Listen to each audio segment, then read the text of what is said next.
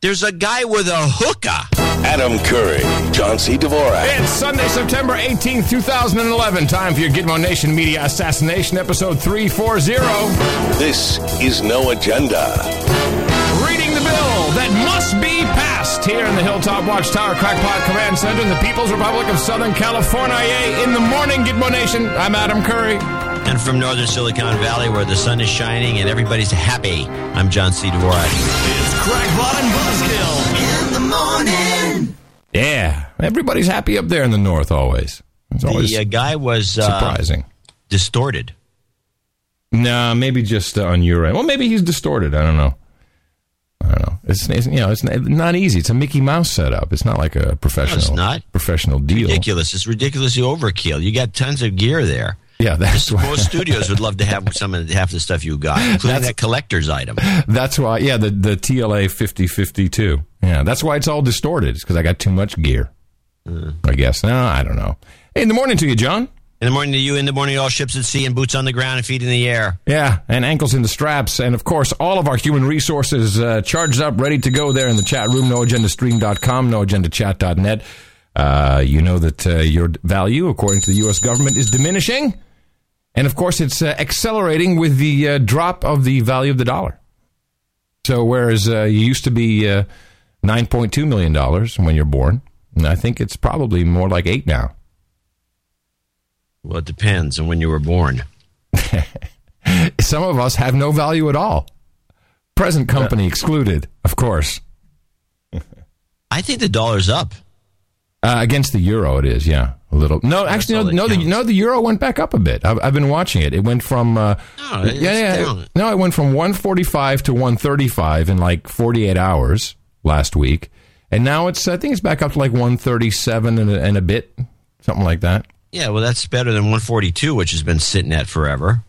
Crude oil's down. Yeah. Oh well, damn. Sell the futures, whatever, or buy them. I don't know. I don't invest. Buy the sells. I don't invest. Hey, good to have you back, John. I presume your trip was fine there to Brasilia. Yeah, it was a good short trip, of course. But I've been to Brazil before. It's not like I've never seen the place. You say that so it's not like I've never seen the place. It's like, yeah, I've been all over this globe. I have. Yeah, that's true. And it was what it was. It was interesting. Yeah. I'll tell you, they seem to have a booming economy going on, and when you start asking around about it, everybody's busy. The traffic is ludicrous. And if traffic were a measure, then California would be awesome. Well, I know, but we've been that way for a long time. Actually, Thailand is bad. Taiwan is ridiculous. All around the world, traffic is something that no one wants to deal with. In Gitmo Nation lowlands, every single, they have traffic reports, which only reports the length of the backups. There's no alternative routes or anything. It's just, and it's always hundreds of kilometers every single morning, every single afternoon. Nothing ever changes. On the trip out of town, I have a photo. I'm going to try to, if I see how it came out. There's I think you would have to look at all the lanes and count them up, and it would be a 30-lane freeway. Cool. 15 going each way. You're kidding me, right? No. 15 lanes each side? Yeah. Can you imagine? I got to get to the exit? You better plan in advance. You actually have to. You have to do a spreadsheet to get off the thing. Wow. So you just kind of like Japanese subways. Just take what you. I'll take this exit. I can get to this one. And so, dead stopped. Hey, 30 lanes of traffic going both ways. No movement. Wow. But you made your flight, obviously. Yeah, you leave 3 hours in advance for the airport. Takes you about an hour and a half, and then you get on. You're fine. And of course, the airport's there. They don't have the scanners, and by the way, they don't have them in New York either. What, the naked body scanner? They didn't have a naked body scanner in New York. I went through New York on the way back, and I had to get off the plane and go through the system again. There's no naked body scanner. Wait a minute. So you could have had all kinds of explosives in your underpants, landed in New York, just like the guy who came in from Amsterdam. He was going to land in Detroit. You could have landed in New York and then you could have gotten on a flight to San Francisco and burned your crotch without a problem. You know, the interesting thing, even if they had the scanners, is they can still stick the stuff up the various body cavities. Yeah. And where the sun don't shine. You could swallow a bomb that was remote controlled and just dial yourself on a cell phone and blow yourself up. I mean, this is false security. It doesn't work. Well, you know, in Brazil, yeah. And this has been going on way before 9/11. You go to they have the Israeli form of. They question you. Yeah, some guy questions you. He asks you stupid questions. Well, really? What were you here for? What? Really? What was that all about? So what is your speech about? That's a speech about future trends. I gotta change the speech. Oh, no. You didn't do that one, did you? It's a classic. Do you have a PowerPoint that goes with that, or you just... I'll tell you, look, if you do speaking in today's world, especially to business conferences, and you don't do PowerPoint, you're making a huge mistake. Right. I spent years experimenting with showing movies, doing stand-up speeches with no PowerPoint. It doesn't and everything work anymore. In between. No. You have to have PowerPoint because people they're either going to fall asleep or sometimes they just zone out on the PowerPoint. It's good. You can keep your notes up there. You don't have to keep referring to anything. Yeah. Anyway, so and do you have do you have your email address at the top there? Hi, I'm John C. Dvorak. You can reach me at dvorak.org/NA.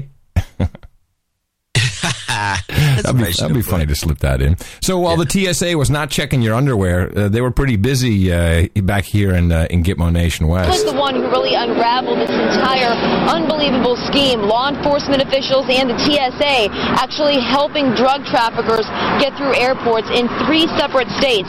Detectives with the DEA and the U.S. Attorney's Office made that announcement during a news conference today in Stanford. We know that 3 TSA agents and 2 cops are among 20 people who were arrested in this conspiracy to traffic massive amounts of oxycodone from Florida all the way up the East Coast for distribution in Connecticut and in New York. Authorities say during that scheme, TSA agents would get the drugs through security checkpoints in exchange for money or gift cards. I love that part. These guys are so stupid. Then not only are they trafficking drugs, but they're accepting gift cards as payment. Gift card. How does that work? Ooh, a Best Buy card. Oh, yeah. Walk on through. I need a new stereo. Walk on through. Oh, Walgreens flu shot card. Thanks. Awesome. Go ahead. You're cleared. Go on through. Good to go. That's our TSA. Funny how that's only on local news. We didn't hear it. No, of course not. You know, we had a lot. Why would they suppress such a news story so it's only on local news? I'm surprised it even showed up on local news. Well, you have to be afraid, and the TSA is there to protect your security. We had a lot of fun yesterday. I don't know when you came back, but I sent out a rare bat signal before a day before the show, and I needed some producers to help me with a mission. And we had a little bit of fun with, what's that guy named from NPR, Andy Carvin. You know that guy? Yeah, this is your favorite, this is your pal. Yeah, my techno expert pal. So this is the guy who tweets revolutions, and he retweets anything that has a hashtag that says, I'm a good guy. And he's the senior social media strategist for NPR. Our national treasure. So he works for Hillary Clinton. Yeah, of course he does. Yeah. He's a techno expert, as she calls him, or tech savvy expert. I think she's changed it now. So yesterday was the start of Occupy Wall Street, which was announced in mid-July, and it's a worldwide movement. If you go to occupywallstreet.org, you'll see that on September 17th, around the globe, people were going to financial centers and protesting the fact that they're douchebags and have all the money, and we don't. It's a pretty good protest. And of course, this has no leader to speak of. It's an actual kind of real grassroots, people are angry kind of thing. Yeah, I find that hard to believe. What, that they're angry? No, I don't find that hard to believe. I find it hard to believe that there's not somebody coordinating this for some other reason. No, I've really scoured it, and there was no coordination. Otherwise, it would have been done better. And it certainly is not coordinated from the State Department's techno experts.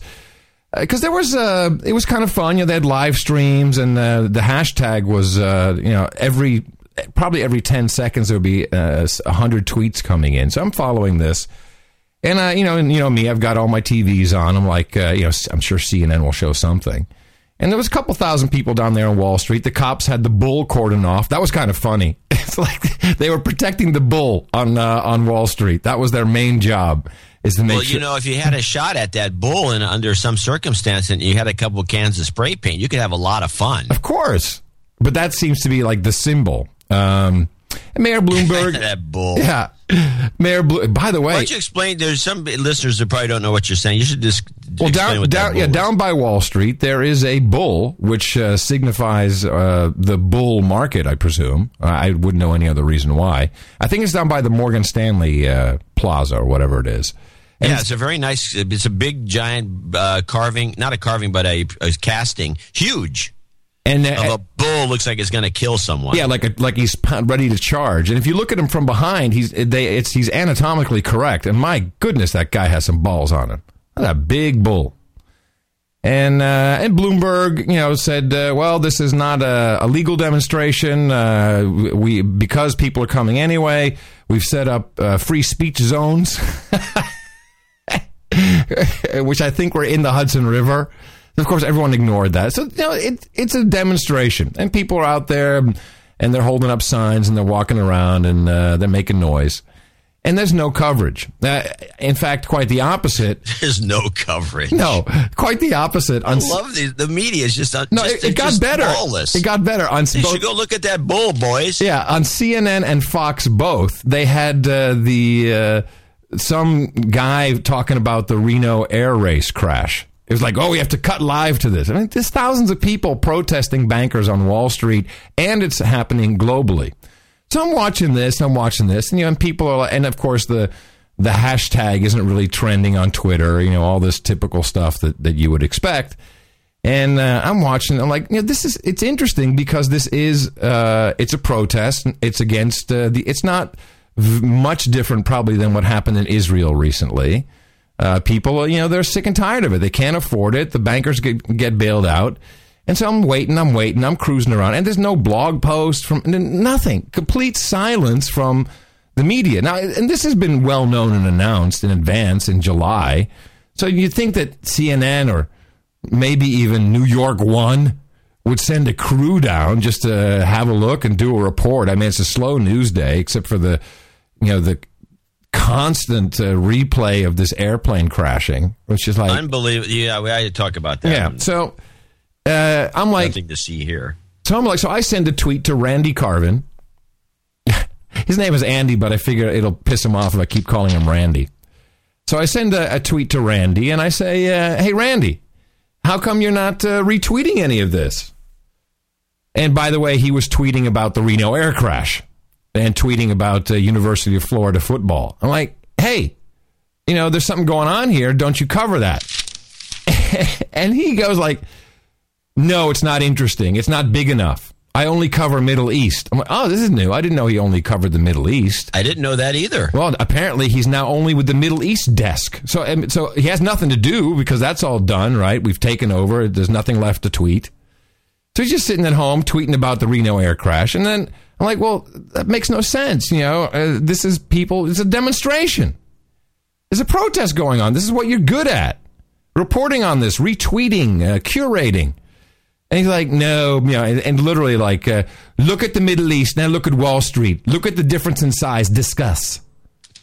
So, yeah, oh yeah. No, the tweet stream is absolutely hilarious. In fact, maybe I should, let me see. I have it here. I can read some of them. So I'm like, all right, this is kind of weird. And it goes back and forth. And he's like, and so of course I hashtag him with like techno expert. And then he's like, I find it hilarious and ironic that Adam Curry is calling me out on this. Like a link to my wiki. Got into a beef with the guy? Yeah, it was funny. So then I'm like, all right, watch this, douche. So I send out the bat signal. And I'm like, hey, everyone get on Carvin about this because, this is ridiculous. And everyone just starts just ragging on him. And of course, he has his little army of people and he actually says, don't try and pressure a journalist. That's a sure way to get him not to look at anything. I'm like, what? This guy he's an idiot. A total idiot. No, he's a douchebag. Yeah, well, besides... Play it. Yeah, absolutely. Douchebag. I don't cover U.S. economy and related matters. I'm just reading some of his tweets here. Let's see. What else did he have?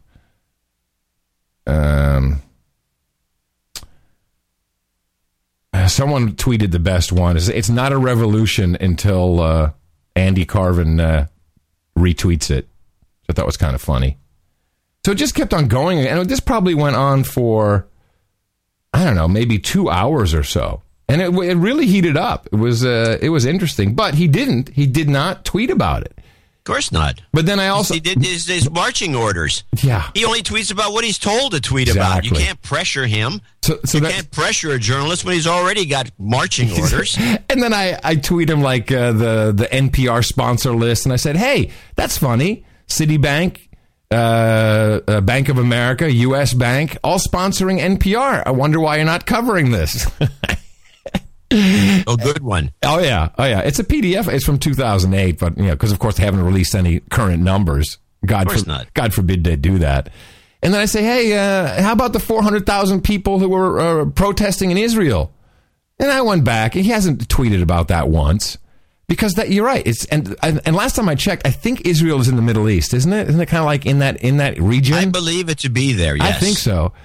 And it's just unbelievable that this guy has if you Google around and you look at the YouTube video, the interviews, he's all coy, like I'm Randy Carvin and I'm sitting here and I brought to NPR into the 21st century. Yeah, we got it all set up. And I said, well, dude, if you're all set up, then if you look at his Google Plus, it says, I tweet revolutions. That's his tagline. Oh, brother. So anyway, it was a fun way to pass a couple hours on a Sunday afternoon.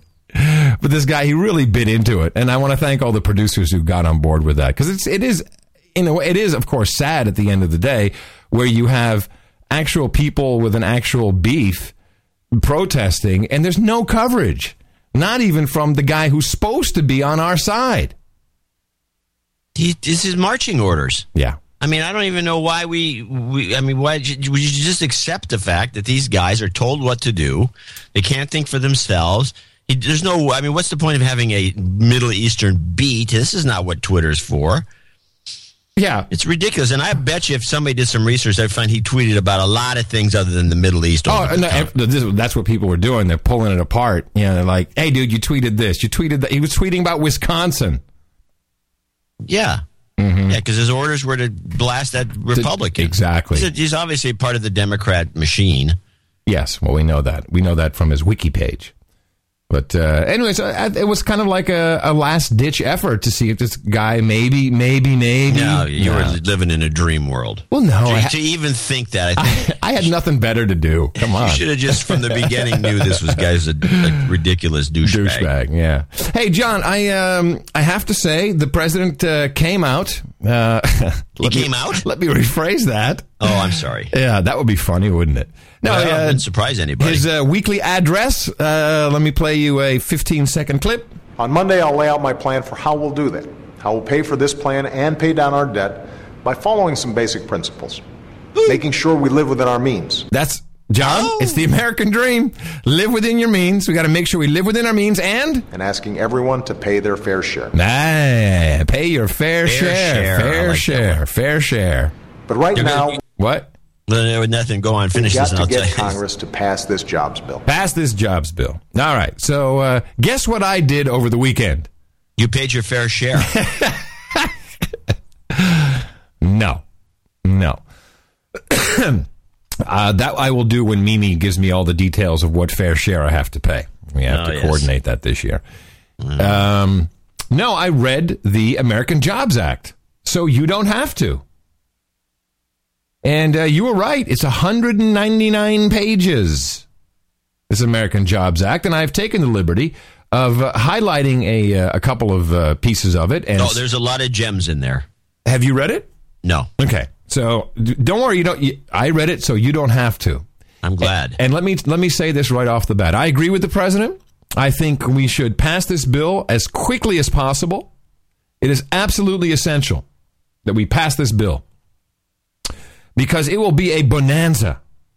It will be so awesome, and it will accelerate the demise that much quicker.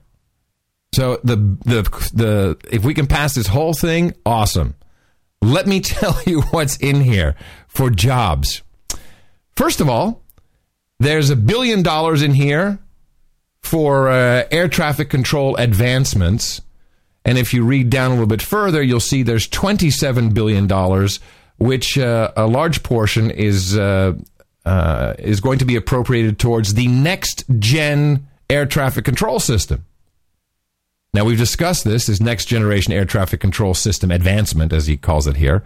And that is so that we can have the drones flying around without crashing into other aircraft. Right, that we keep keep forgetting that. So let's mark that one off. I'm happy with that. We need the drones. So let's get our drones in. Then we have capital assistance for high-speed rail corridors, which starts off with $4 billion here for the first year. Very good. I think we need that. That's been proven. Just look at China. And that's, by the way, that is to benefit Warren Buffett, who's on board with all this stuff. On board. So that's $4 billion that, just look at China. It's really great, working well. So I'm all for that. Yeah, between crashes, between deaths. And slowdowns. Slowdowns and stoppages. It's the mid-speed rail in China now. Then, of course, we have to put another $2 billion into the National Railroad Passenger Corporation. That's so that Joe Biden can get from Pennsylvania to Washington quicker. So I'm happy with that. That's very good. We'll put that one in. And then we have a new name, AIFA. And I hadn't heard this term before. It stands for the American Infrastructure Financing Authority, which is the iBank. The investment bank, remember the infrastructure bank that he was talking about? Everyone was saying we need an infrastructure bank. This is it, and some very interesting things. So the way the infrastructure bank works is there's a whole bunch of projects that you can bid on, and you will get a loan in all cases a minimum of 50%, which will cost no less than the yield on a treasury bond. So interest is like nothing, which is great. And I'll read you a couple of highlights.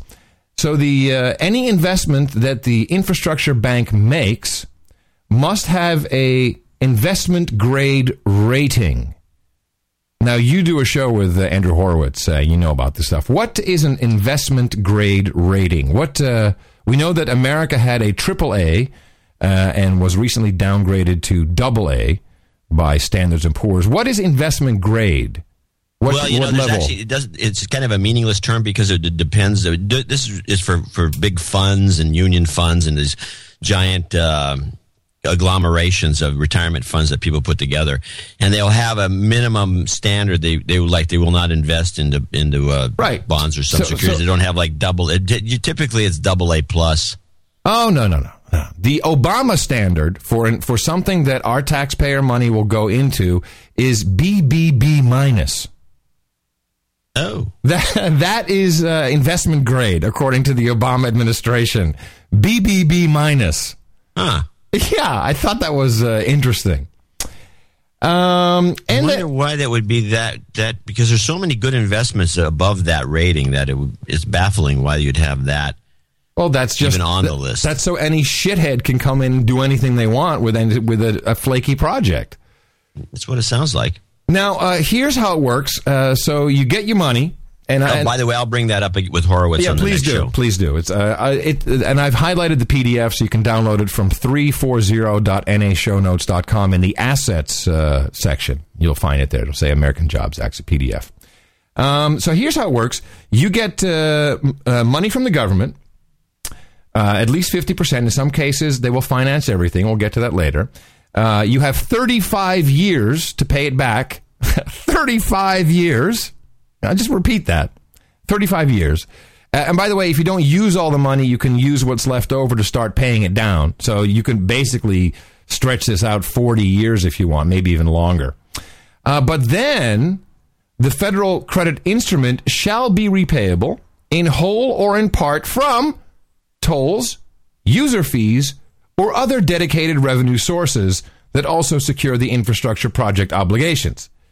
So in other words, we're going to lend these people who have BBB minus investment opportunities. We're going to pay our money is going to them. They may or may not have to put up the other half of the money, but of course, if the government's financing, you can get the bank to finance the other part, so you don't have to actually have anything. And then when it's built, you're going to be paying for it with tolls and user fees.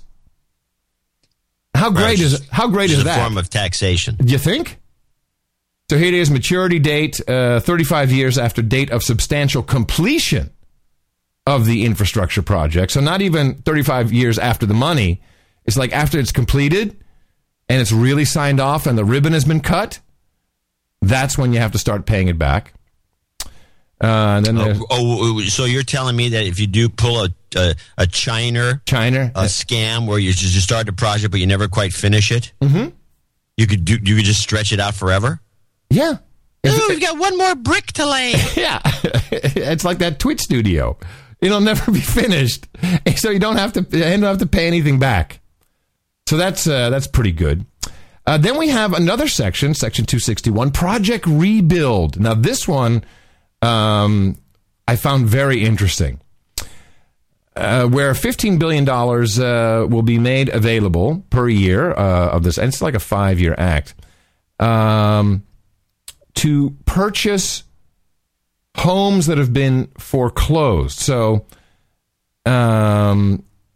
purchase and rehabilitate properties that have been abandoned or foreclosed upon in order to sell, rent, or redevelop such properties. And this is a 100% coverage. So you don't have to put up any money. The government will basically give anyone who asks for it, and you have at least a BBB minus credibility, they'll give you the money to buy a home and then rent it out. What? Yeah. So you get this money to, I'll read it verbatim, purchase and rehabilitate properties that have been abandoned or foreclosed upon in order to sell, rent, or redevelop such properties. So I guess I can just say, look, here's a whole neighborhood that's closed down. Everyone's either abandoned it or it's been foreclosed on. I can get a loan from the government to go and buy all of that and then rent it out at almost any rate. I'll make money because I don't have to start paying anything back until the project's complete. So I'll just keep one road under construction. So you have 20 buildings, you start fixing them up, and you have the 20th building, you never quite finish it. And you keep working on it because you're going to really make it fancy. Yeah. And so the project, the whole project, which would include fixing all 20 buildings, cost me nothing. Cost me nothing to do. Forever, because you can always just stall on that last building. Isn't that cool? That's very cool. Let's get in on this. That's what I'm thinking. We definitely got to get in on this. And here it is, no match. No matching fund shall be required in order for an eligible entity to receive any amounts under this section. So, John, we can, as long as we can write the proposal, we don't need any money, which is good because we don't have any money. Then there's the whole emergency broadband infrastructure project. This is so that there's going to be a great broadband network, only, guess what? It's not for you and me, this wireless broadband network. It's for Lucy Napolitano and for FEMA and stuff. But there's a little clause in here, which is nice. The corporation shall negotiate and enter into, as it terms appropriate, roaming agreements with commercial network providers to allow the nationwide public safety interoperable broadband users to roam onto commercial networks and gain prioritization of public safety communications over such networks in times of an emergency. So a couple things going on here. One, of course, they're not going to build anything because it's just going to be doing network agreements because there's coverage. So and by the way, who's going to get in on these deals? AT&T, Verizon. It's going to be the same guys, and they get to they get the money for free to build something out. Then they get to charge extra if the emergency services have to roam onto their networks. Let's face it, they'll be roaming all the time. Yep. And if there's some kind of emergency, there goes your Skype connection, because they will have prioritization over the network in time of an emergency. You have to stop here. Mm-hmm. What has this got to do with jobs?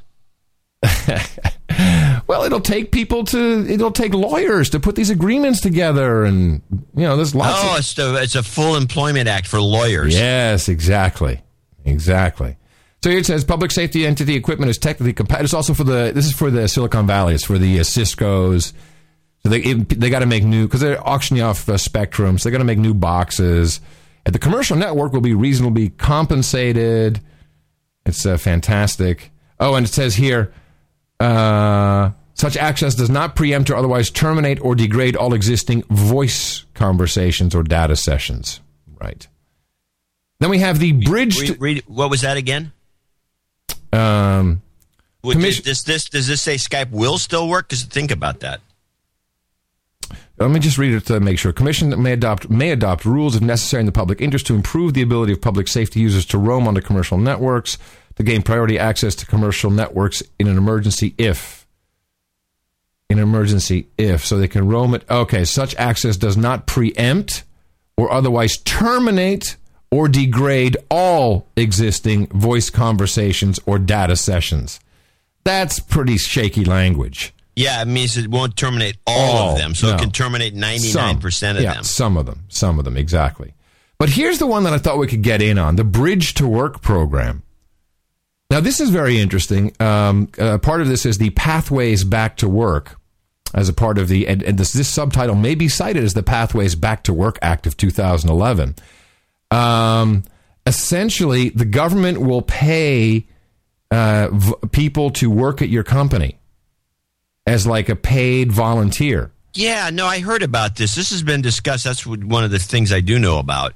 And it seems as though you hire you actually get an intern. No, up to 38 hours a week. Well, more than an intern. That's more than an intern plus. Yeah, and they will get paid minimum wage in states that adopt this program, which, let's face it, everyone will adopt it. That's why I think it's great. California for sure. Yeah. So I can hire like 5 people. I don't have to pay them anything. And the state of California will pay them minimum wage to learn. From the Podfather. The on high from the Podfather. Yeah. Yeah, the only problem, there is a downside to having the 5 people. Yeah, why? You have to manage them. Yeah, I'm just saying. It's all just dreams, John. It's not actually something I want to do.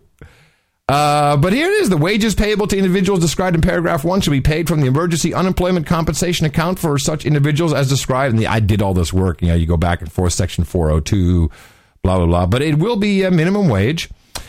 And there's 2 levels. You have the level for 25 hours a week. That will be part-time.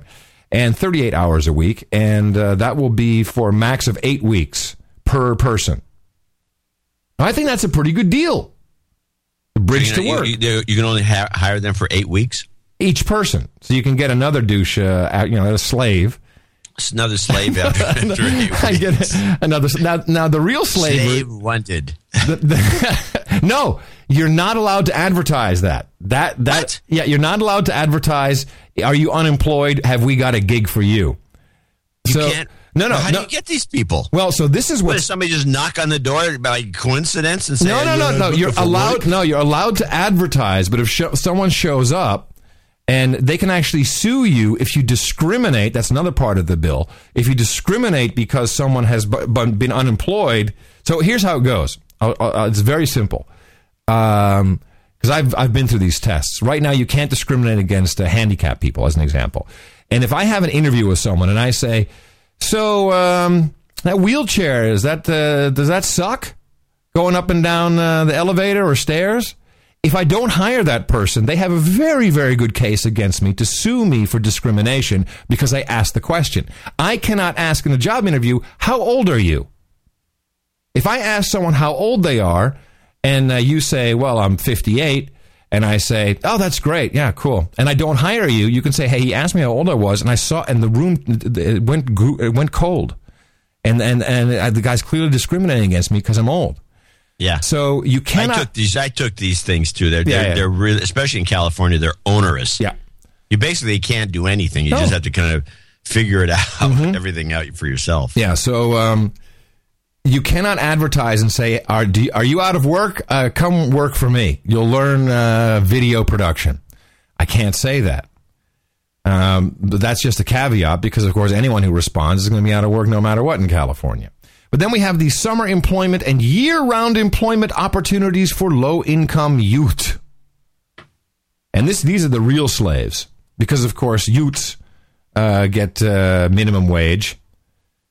And the government will also pay for them to come and work for free at your company, which is just awesome. Then we have, let me just see a couple other things here. Here it is. Employment agents. Yeah, as an employment agency, it shall be unlawful employment practice for an employment agency to publish in print or on the internet or in any other medium an advertisement or announcement for any vacancy in a job as an employee that includes provisions stating or indicating that an individual status as unemployed disqualifies blah, blah, blah, blah, blah. So essentially you can't say, are you unemployed? So that's the stuff that no one is talking about at all. So essentially, rolled into this is the high-speed rail project, the infrastructure bank, and slaves for free. So, which I think is great. We should pass this bill. I don't even care. I don't want to read the next part about how it's going to get paid for. I think we should just go ahead and pass it. It'll be awesome. Free labor, free slave labor, high-speed trains, drones in the air, and all kinds of... Oh, and free homes. You and I can buy up a whole bunch of free homes. Hey, I'm all for that one. So that's it. You don't have to read it. You're done. If you want to, there is a copy with my highlights in the show notes at 340.nashownotes.com. And I would please ask you, if you love Barack Obama, go out and tell your congressman to go pass this bill. It's good stuff. It'll be great for us. And in the process, I get the biggest kick out of this because Buffett, again, shows up with his, I think everyone should get more taxes. Can you get me that high-speed rail deal? And so now Obama apparently says, I didn't hear this, but he calls the proposal about taxing the rich, which is, overtaxing or taxing more anyone worth $1 million or more, which is part of this proposal you're talking about, calls it the Buffett rule. So now it's associated with Buffett. So every one of his rich buddies is going to be giving him nothing but grief about this because you can see this trend worldwide. It's starting in Italy, and there's a thing called in Europe, which is going to sneak over here, called the wealth tax. Yes, that's what this is. It's basically the same as an inventory tax that ruined a lot of book publishers because they used to keep a lot of stuff in inventory, but they got taxed. It was sitting in a warehouse, and every once in a while they get taxed for what's sitting there doing nothing. You know what's happened in Gitmo Nation lowlands at the moment? If you have a second home, if you live in the Gitmo Nation state of the lowlands, the Netherlands, and you have more than one house. So let's say you have a pied-à-terre in Amsterdam. Because the traffic is so horrible, you have a little flat or whatever. The government has now decided you cannot live there. You must leave, and they will rent it out to someone at a rate that they determine. What's the point of that? Well, it's so that people, we need slave quarters. So if you have more than one home, your second home, I'm not quite sure. What about these guys that have, that'll never happen here because we have congressmen that have got 7 places. That's what you think? Well, yeah, because they have it themselves, yeah. Well, it's about ownership. Ownership is being taxed. That's the main problem. Yeah, this is similar to an inventory tax, but it's going to sneak in. It's going to be called what it's called in Europe, the wealth tax. Mm-hmm. And only the most, the richest people in the world, they can give us some of their money, and it'll target, people worth $10 and $20 and $30 million. It's not going to target anybody in our league, but it's going to target these guys, and it's going to say, what do you work? They're bringing the tax guys are going to come in, and there's going to be a big, a lot of lawyers are going to make money on this deal, and then they're going to just get a bill for $2 million. In Gitmo Nation East in the UK, they just hired an additional 3,000 tax inspectors. And guess what their mission is? Not to inspect banks. It's to inspect the slaves. To come and see if you're on the up and up. If you are paying your taxes. Anyway. Hey, John, happy National Farm Safety and Health Week to you. And a happy Farm Safety and Health Week to you, too. Yes, and let's thank a couple of our producers who have supported our work, which consisted a lot of the past few days in between shows of reading 199 pages of great policy and listening to the air crash news and pestering Randy Corvin. That's his new name. Randy. Well, we have one executive producer and 2 associates, kind of a slow week. I have thoughts on that. Philip Fottenhauer. I think it may be Fotenhauer. Couldn't take it. Fotenhauer. He's from Tampa. Huh. Tampa, Florida. That's one of the greatest places in the world if you like strip clubs. From the beautiful state of Bayern on assignment, Oktoberfest and Gift. Oh, he's actually in Deutschland. Jawohl. That makes more sense. Hold on. John was right about the TSA on the way over here. Give me a little in the morning in I was German. selected for the Ray machine, and of course I opted out. When directed to proceed to the pat-down area, I instinctively began walking towards the magnetometer, and boy, did the agents go ape shit. God help us that the terrorists never realized the trick to sneaking metal objects into the plane. Please send me some karma as I have to... Yeah, it's just baffling to me why they do that. Let me send him some karma first, and then we can discuss. You've got karma.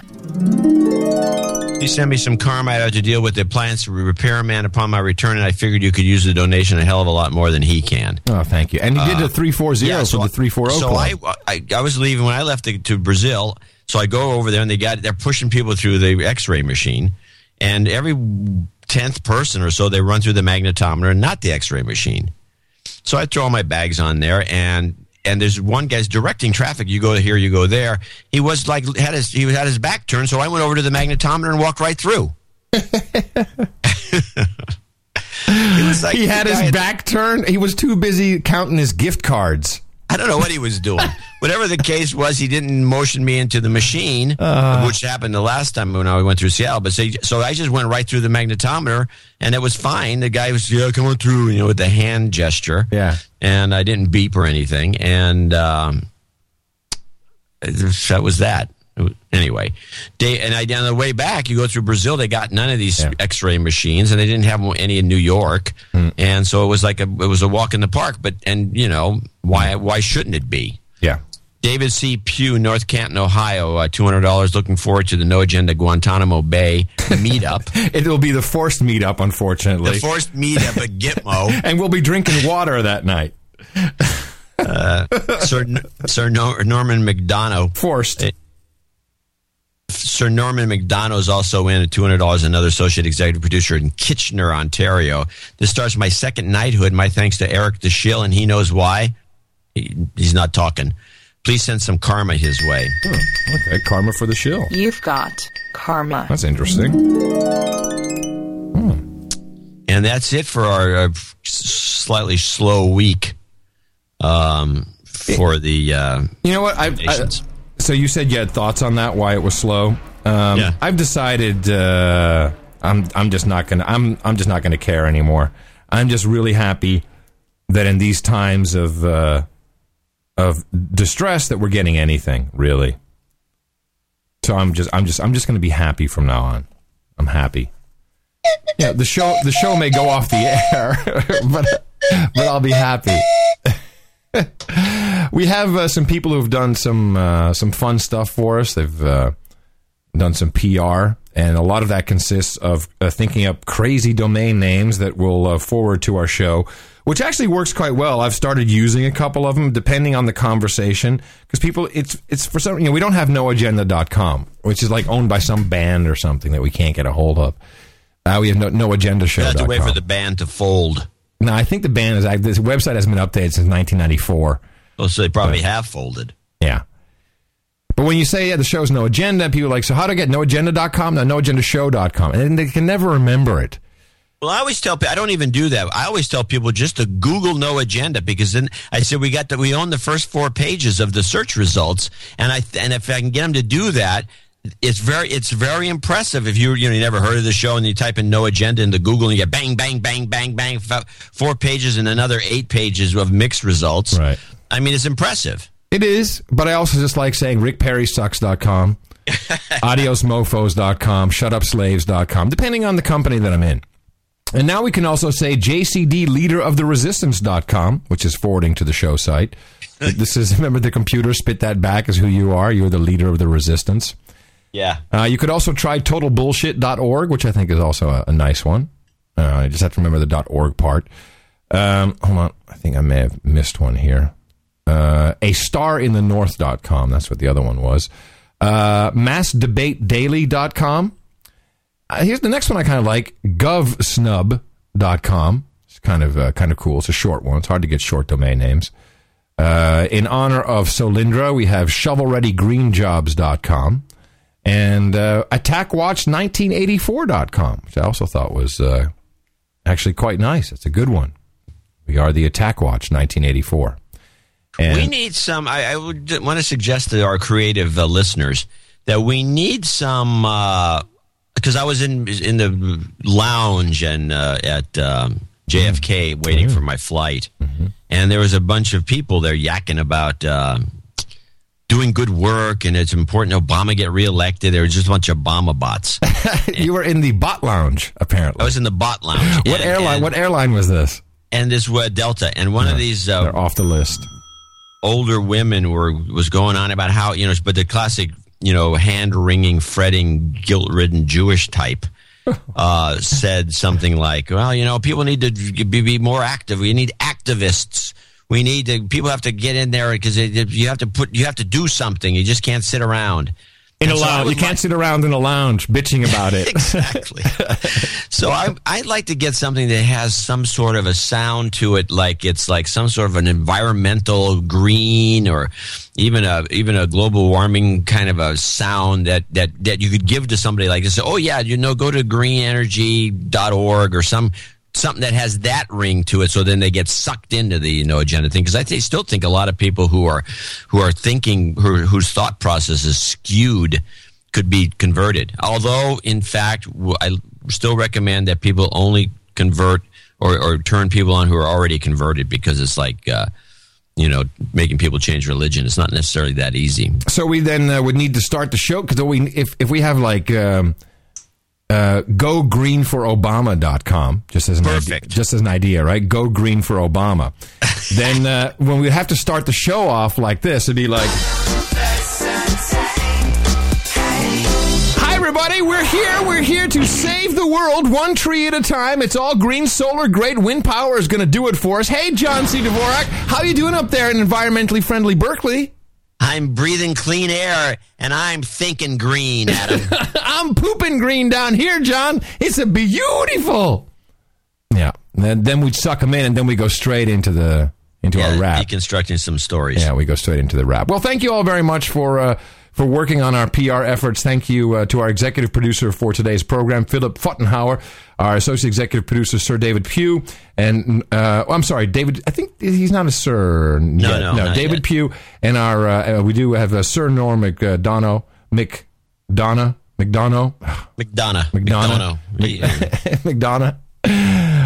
We appreciate your support of the program. It's really great. I do have another idea for to motivate people and to consider donating to the show, which I'll do at the very end of the program. It's a new experiment that I'm working on, so you can look forward to that. These, by the way, these executive producer credits and associate executive producer credits are real credits. Just like our knighthoods, it's a real knighthood. You get a knighthood ring when you've supported the show at or in excess of $1,000.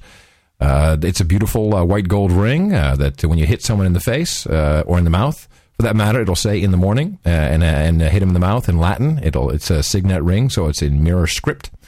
And these credits, you can put them anywhere. Unlike the way they do it in Hollywood, the phonies here, if someone actually says, hey, what kind of credit is that? Well, you can just say it's a real executive producer credit. I worked on the show. I'm a producer. And I supported that episode, just like CSI or or any other sitcom, like 2.5 Men or whatever you have, and we will vouch for you. We'll gladly take the call and gladly help out. Of course, you can always do one thing which costs no money, and that is propagate the formula. Our formula is this. We go out, we hit people in the mouth.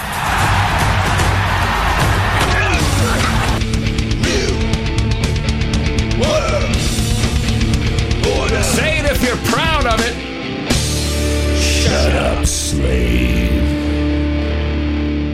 And I want to remind people that Dvorak.org/NAA and channeldvorak.com/NAA, NoAgendaNation.com and NoAgendaShow.com are vehicles into which you can access the donation page. Dvorak.org/NA. I got my own bill here. Did you buy one? No, that's my sample. Oh, the sample. That's not good. You can't do this. Squirrel. No, I can't. But why would I want to? You can't do this. You had a real bell. See, you can't do that. True. Yeah. All right. Back to the show. Yeah, I got plenty today, so I'll just kick back since I've taken up about 45 minutes of our time deconstructing the best jobs bill in the universe. Yeah, well, I got a couple of things that are kind of interesting, a little different. This one is interesting. This is I think this is one of the networks trying to slam Viacom, to be honest about it. I'll explain why when I play the tease. But play Jump Cuts Make You Fat. You have two, so... okay. Number one that doesn't have the two on it. Obviously. Does this have long-term effects on school performance, attention problems, even lead to obesity? So, there's a very good chance that these results would be extrapolated. So the bottom line from the study is that it's not just quantity of television, but quality. I mean, Robin, how would you define fast-paced television? Well, in the study, it talks about how often a scene is changed completely. So they're in the kitchen, they're in the bedroom, they're in the swimming pool. How often does that happen? Hey, this is really interesting. Was this on NPR as well? Because I heard this, and it was about SpongeBob SquarePants dude. Play the Jump Cuts part 2, and this is the kicker. Okay. And up next, the negative impact that fast-paced cartoons, for example, SpongeBob, might have on your children's development. We'll talk about that right after this. Day, Man Ray. Yeah, so I heard this on our National Treasure. This was on a morning show. Right. No. Well, what that means is there's a PR company out there peddling some kind of study that was done. Yeah, but why are they blasting SpongeBob in both instances? I don't consider SpongeBob the fast. I mean, you watch the Hawaii Five-0 or anything on normal television nowadays. It's extremely fast-paced. Well, what I understood about the SpongeBob SquarePants thing is that things happen that can't really happen in the real world because it's what is that called? Oh yeah, it's a cartoon. And things take place. It's kind of like Wile E. Coyote, like you strap some rockets onto your feet and you can fly over the canyon, unless it's made by Acme. Or you run off a cliff and you stand there in midair until you notice. Actually, that's exactly the life we're living with these donations. We are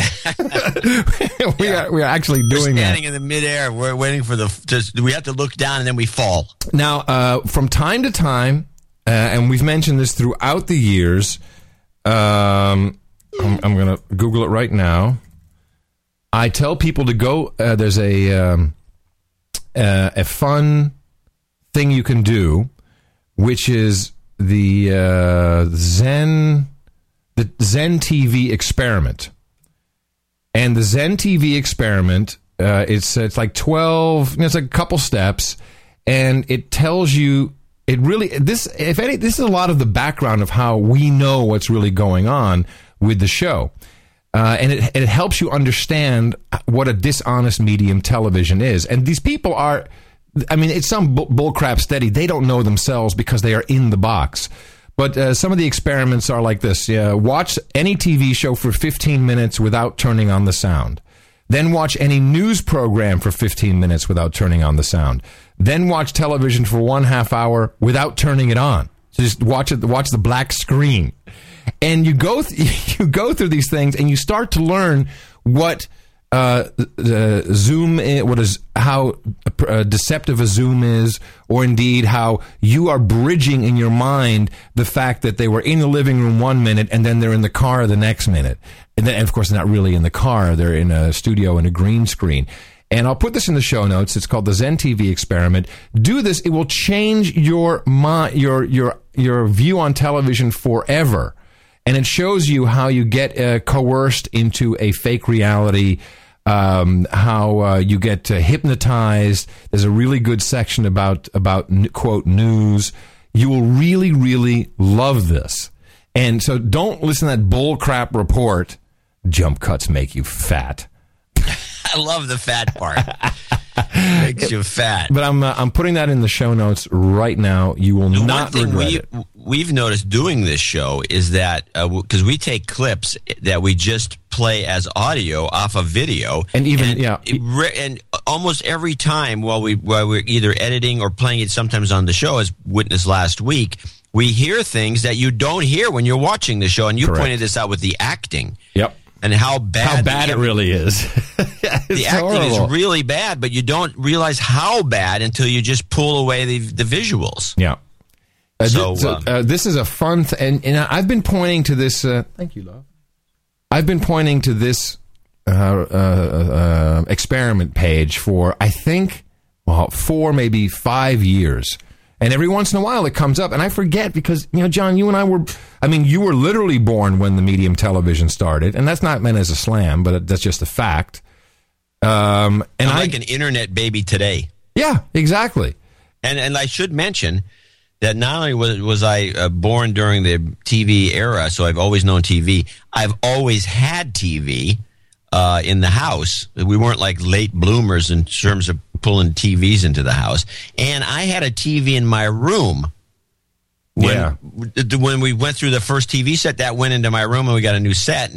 So I've always had a TV at, we can even go through the evolution and the revolutions of television, which consisted of a couple things. The remote control was, of course, the biggest one. That was, growing up in Gitmo Nation Lowlands, we had 2 channels when I was a kid. It started at 7 p.m. with news, the same guy, the same newscast on both channels at the same time, and it ended at like 10 past 11. And it was good night, slaves, and they put a test pattern on. And it was over. And that was it. And remember color TV? You had to warm it up. You had to warm the setup. Did you have one of those? You had to do with black and white TVs too. Okay, well, I don't remember that, of course. But the color TV, you had to press one button. You had to wait like a minute, and then you could press the other button. And otherwise, you blow up the television or something. Oh, we didn't have any of that kind of corniness. That sounds like you have like a spark on the car you had to start. Crank it harder, boy. Crank it in the front. I think all Citroens still have a crank. Did you know that? Some car, there's a crank hole for. I think you'd kill yourself if you try to do it. Yeah.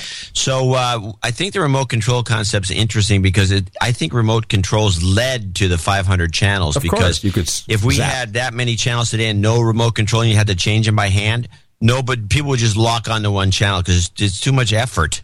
Well, it wasn't even that. It wasn't even the switching. And of course, I was like the slave in the house, and my dad, if he was there, get up. Yeah, hey, go change the channel. But turn the remote control. Turn the volume up. Can you imagine not having a volume control? Yeah. Anyway, so to do this experiment, you will not regret it. Speaking of TV, of course, in Gitmo Nation Pasta there in Italia, our bunga bunga boy Silvio Berlusconi, who owns all of the TV stations and the newspapers, and is there anything he doesn't own there? I don't know. All right, I think he owns just about everything. So, his bunga bunga parties are now totally a Mussolini become famous.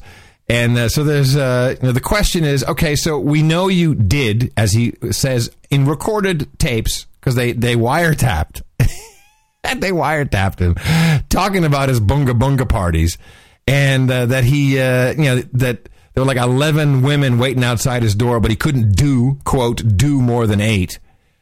And but the question is whether he paid for them and whether he paid for a prostitute which was underage. But the whole reporting is just bizarre. Italian Prime Minister Silvio Berlusconi allegedly used state aircraft to fly in escort girls to his private parties. That's according to transcripts of wiretaps published by Italian media. In one call, Berlusconi bragged to businessman friend Gianpaolo Tarantini that 11 girls waited for sex outside his bedroom, but that he could only sleep with 8. Tarantini is in custody in Naples, accused of supplying call girls and trying to extort money from the premier. The leader of the centrist UDC party said Berlusconi lost any will to govern some time ago. He should let Italy be ruled by someone who believes in her, he said. Even Berlusconi's longtime ally, Northern League leader Umberto Bossi, says it's unlikely that the Prime Minister will see out his full term until 2013. The billionaire media tycoon has always denied paying for sex and has previously described his parties as friendly gatherings. A friendly gathering. You know, no wonder the guy's too tired. 8. How old is that guy? How many? He's in his 70s. He's in his 70s. But if you could, there's no way he's doing 8. If you can do 8, if you can bang 8 escorts in a night, you should be the king of the world. I'm voting for him. It's bull crap. Of course, he's laughing. You see, this is what people have to understand. Got 8 he's into the just news. They actually yeah. Can you believe that? I rock. Let me just tell you. As a guy, if it's in the news that you have a strong libido, right, and 11 girls are lining up, and you can do 8 of them, and you're 70. That is an ego booster. That's great. The guy loves this. He didn't give a crap about. He's like, ha ha ha. So in all the reports about this, did anybody say about the 8 that this is bull crap? He's calling up, hey, Putin. Ha ha! With your gay shirt off, I banged 8 chicks. Ha ha! Get on your horse. And that's just on Monday. Woo! A good one. So Europe, of course, is completely falling apart. And I have a clip from our buddy, John. He's back. Oh, great. Nigel Farage. We love him. He carries the show. He carries, in times of economic distress, Nigel Farage will carry the show. And he, of course, is great today because he is completely agreeing with my thesis that what is going to happen in Europe is not that Greece will be kicked out or anything like that, but that it'll all be controlled by Brussels. And the elites in Brussels, led by Heiko Herman, and then, of course, there'll be the IMF, led by Christine Lagarde, who kicked out Dominique Strauss-Kahn in order to do this, will say to all of the individual states, all right, go tell your human resources the following. Either A, you can suffer the hunger winter like we had after the Second World War. That's option 1. Or option 2, give us all the power and we'll take care of you. That's option number 2. This is your basic theory. We put it in the Red Book last show. Right. Nigel Farage puts a name on this, and he calls it European Economic Governance. Now what you've got is economic governance, and everybody here in this front row supports more European economic governance. What is European economic governance? I'll tell you what it is. It's a plane landing at Athens airport, out of which get an official from the Commission, an official from the European Central Bank, and an official for the appalling IMF. And those 3 people, the Troika you call them, go in, they meet the Greek government, and they tell the Greek government what they may or may not do. You have killed democracy in Greece. You have 3 part-time overseas dictators that now tell the Greek people what they can and can't do. It is totally unacceptable. Is it any wonder that Greek people are now burning EU flags and drawing swastikas across them?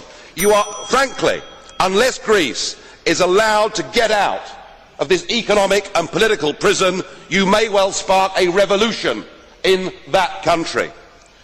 I suppose there is some good news at least, and that is that in Germany people are waking up. Right up to the President, people are saying All of this represents the death of democracy. None of this can work, and the German people simply will refuse in the end to pay the bill. Your one achievement is you have split Europe between North and South. The Greeks now badmouth the Germans. The Germans badmouth the Greeks. I have one last plea, Mr. Barroso. Will you please help Greece? Help her to get her currency back. Help her to reschedule her debts. Help her out of the mess that you have put her into. Your policies have failed. Stand up, be a man, admit it. Yeah, take that. So, a couple of things about what Nigel Farage just said there. One, he telegraphed to us by saying you may well spark a revolution. Well, I think that is definitely going to happen. But for all of the people in the United States of Europe who listen to the program, which makes up at least a good 40% of the show, I have heard this. I've had contact with many Dutch people in the past who have been over in Los Angeles, who've been over here visiting, and there is an absolute created hatred against the Greek. And this is how it goes. Nah, why? They should shut up. They got to retire when they were 52. Oh, come on, get on board with the program. I'm sick and tired of paying for those assholes who are lazy down there.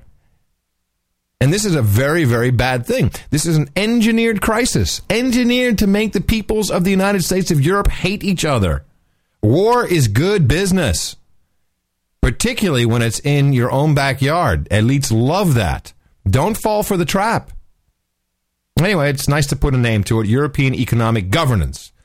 And I think Nigel Farage is right on with his assessment. Yeah, I think it definitely is a propagandistic thing that we're dealing with. So let me play one more clip that's kind of interesting. This kind of came out of the blue. I wanted to run it on Thursday. I'm going to run it now. It's got the wrong man, because I have a question about this. Because when I was listening to it, just the normal story itself was interesting, but it brings up a point that I don't think anyone's ever brought up. And a scare for new parents in the East Bay. A woman was nursing her baby when armed federal agents started pounding on the door. Yeah, it happened early this morning in a quiet neighborhood in Alameda. And as Ann Makovic explains, turns out the FBI agents got the wrong house, but that didn't have to look too far to get the right one. The pounding on the door starts, and it is epic. I can't really make out the words that are being shouted. Our first thought was the neighborhood's on fire. It wasn't a fire. That frantic knock he heard just after 7 this morning was from the FBI. I open the slats on the window next to the door, and I see what turns out to be 8 uniformed, armed officers, 4 of whom are pointing guns through the window at my face. How are you feeling at that? As the officers were about to cuff him, Clemens warned them that they had the wrong guy, and then he mentioned that his wife was Priya David, a correspondent for CBS News. What does this have to do with the breastfeeding at the beginning of the clip? Well, I think they tried to personalize it, so it's like, oh, this woman's just calmly feeding her kids, and then the cops are busting into the place. Of course, they don't take it any further.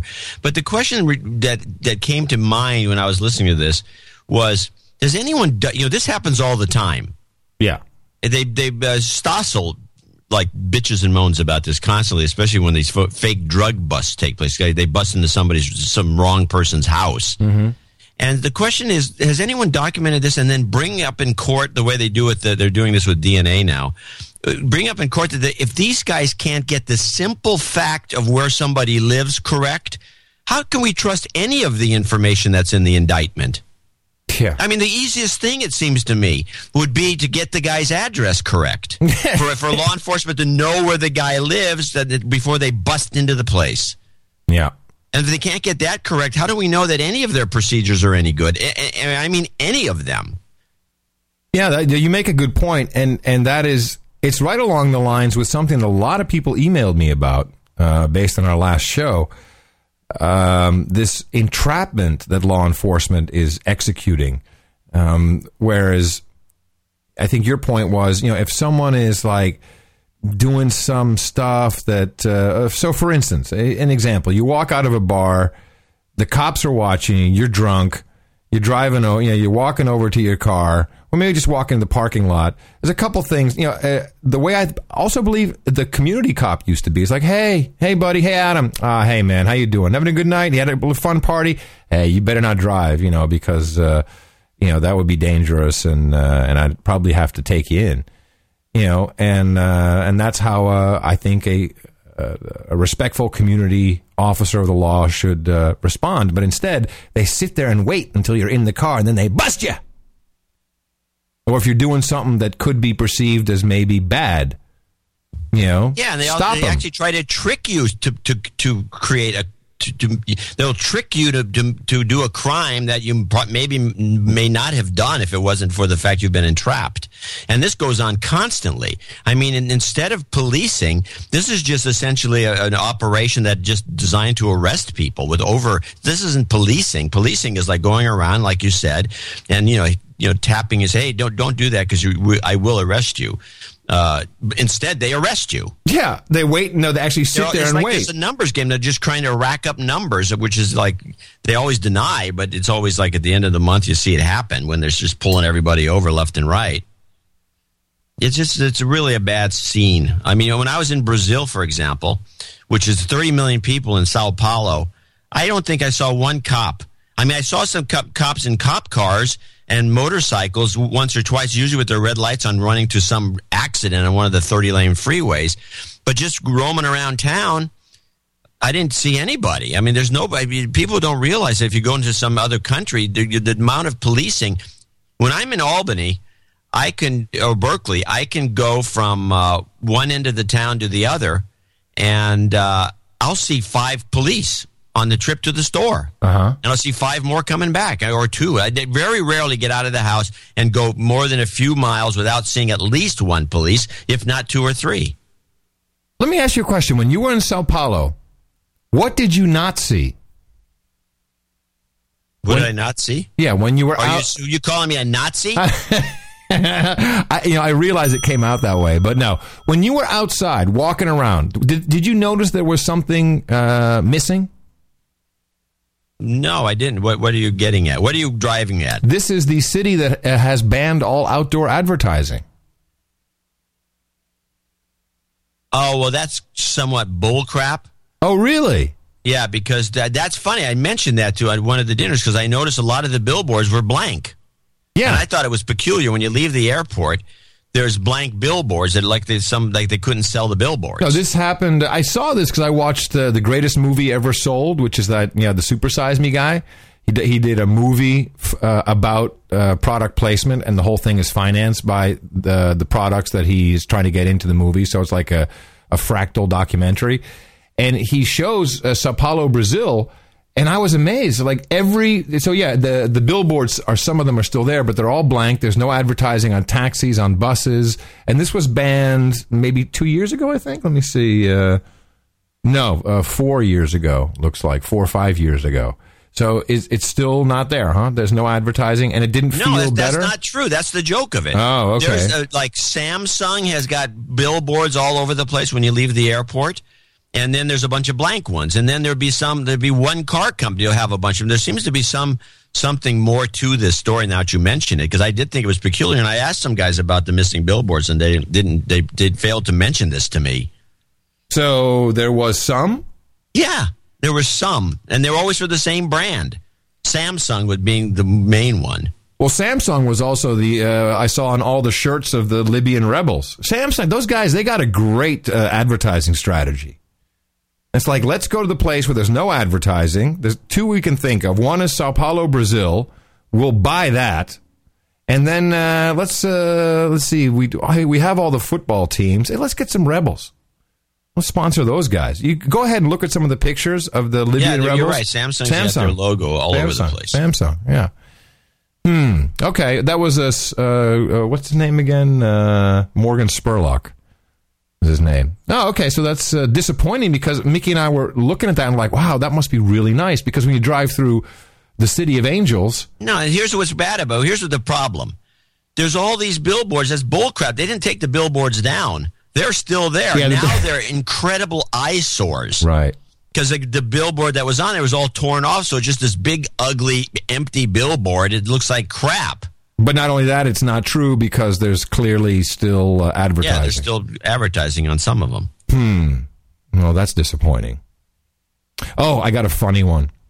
You'll like this. And by the way, can I mention something else? If you know about it, that must be nice. Not Sao Paulo has lots of pretty parts of this city, but most of it is very ugly and with lots of graffiti everywhere. The billboards would spruce it up. Let's put it that way. It's not like Krakow, Poland. That's gorgeous because it's got no billboards. It's funny you say graffiti. Is that correct pronunciation? Is it graffiti or graffiti? Yeah, you can say it either way, I think. I don't know. I could be wrong. But transsexuals, did you see those? No, I've never seen one. Of course, then again, I could be fooled. They might be that good. They are that good. I got to go to Sao Paulo, Mick, to look at some billboards. So we have been tracking for a while the very interesting stumbles. Everybody, the only thing that hasn't happened is the president hasn't done it himself yet, but I'm sure it will happen. This mix-up between Osama and Obama. And this is a big thing. And of course, the names, and by the way, if your name is Barry and you're going to become president, somewhere you would have thought some consultant would have said, maybe just keep it, what was his last name? Barry Sotero. Maybe just keep Barry Sotero. Maybe just keep it Sotero because, Obama sounds like a lot like Osama. It's not like this guy hasn't been known, and it could become weird. And besides the fact that his face, if you overlay the president's face over Osama bin Laden, there's a lot of similarities. Small ears, flat nose, the teeth. It's kind of scary when you look at it. But anyway, Dick Cheney, the zombie, because of course he's dead. He's kept in life by a laptop battery, which pumps his heart, literally. He's got pumps. He's got a vest he has to wear. I'm sick of seeing this guy. He's on everything. What has he ever accomplished before he became a government bureaucrat and a chief of staff for another president? And then he somehow worms his way into. He is one of these guys who's like the bureaucrat run amok. I mean, it's like what has he ever done as a person before he became he's like the worst case scenario for a government worker. No, he's done a lot. He assisted the 9/11 attacks. He told the planes to stand down, not to shoot airliners out of the sky. He's done a lot of incredibly important things for someone, not for us, but for someone. He shot people in the face. He got himself rich on Halliburton contract deals. What are you talking about? Very important guy. And he's on the Dennis Miller radio show. And he makes, by the way, Dennis Miller just lost like 8,000 points in my book. God, did he suck up to Cheney. And he's like a kiss ass. Oh, I mean, I kiss up to all my guests too, but if I wouldn't have Cheney as a guest. I'm like, F off. You beast, you vampire, zombie. And Cheney makes the Obama-Osama mistake, but in a very frightening way. Made a public statement endorsing what he'd done and congratulating them on their success. I also thought it was important and did emphasize the role our career intelligence and military people had played in it, because a lot of folks had been working that problem for 10 years when they finally solved it and figured out where Obama was, and then were able to mount the operation with SEAL Team 6 to take him out. The work the problem thing's big with you, right? Where bin Laden was. Nah. So he says they figured out where Obama was and took him out, but instead of going back and saying Osama, he says bin Laden. Very curious to me. Yeah, that is weird. Listen to it one more time just to make sure. Yeah, that's pretty figured interesting. Out where Obama was, and then were able to mount the operation with SEAL Team 6 to take him out. The work the problem thing's big with you, right? Where bin Laden was. Yeah. So maybe they were looking at where Obama was. Oh, he's on the golf course. Good. All right, we've got him on the golf course. Now let's do something funny. Make it look like we're gonna do helicopter stuff. I don't know, but that was a weird mistake or a weird way to correct it. Instead of Osama, which is what every normal person would say. I mean, I can't believe I said Obama. I mean Osama. He says, I mean bin Laden. Yeah, that is interesting. Not sure Not sure what it really means. Not sure how interesting it really is, but it's kind of interesting. I'm not sure what it means, but so here's something that really bothered me, and it's seemingly quite small. And before we get to our thanking our supporters for this week, I'd like to discuss it with you. So we had this huge, everyone was all over it. Dr. Oz, who I'd never heard of before, until I guess in a lot of stations he's taken over Oprah's slot. Well, he is an Oprah guy, right? He's an Oprah guy. He's had a show for a while. Yes. And I've watched it a couple of times, and there's a lot of the stuff he does. I think we've had some of our producers write in saying, this guy's full of crap. This isn't true. The guy he's like a celebrity doctor. Yeah, so let me take you through some of the research I've done. So I've never really heard of this guy. I think someone sent me a clip of, and he had really big on his screen there in the studio audience, what is your poop like or something like that, which, a good poop joke is always funny for me. So I'm like, okay, the guy's talking about checking your poop. All right, that's cool. And so the controversy here is he has come out, and by the way, this is, of course, a season opener, so this may have something to do with it. We're going to talk about this. He's come out, and he says there's arsenic in the apple juice. Arsenic in the children. Arsenic in the apple juice. And he's done a study, and all this stuff is happening. So there's a couple things that happen. So I'll just give you a quick thing. This is ABC, the compromised news network. This shows me that it's not coming from the government, because when ABC is, of course, the president of ABC News. His sister is now a trusted advisor to our president, and ABC News has George Papadopoulos. It's completely compromised. So when ABC is against someone, then I know it's pretty much not from the government. So here's Dr. Oz, and he's on with Dr. Richard Besser, who is ABC's resident doctor. And let's just give you a little idea of the pros and the cons, and then I'll get into some of the research I've done and where I think this might be coming from. Robin, I have to tell you, Mehmet, I'm very upset about this. I think that this was extremely irresponsible. Putting out this kind of a health warning, manufacturing a health crisis based on faulty, incomplete data. This fear-mongering, it reminds me of yelling fire in a movie theater. I'm very annoyed about this. And Dr. Oz, do you stand by your results?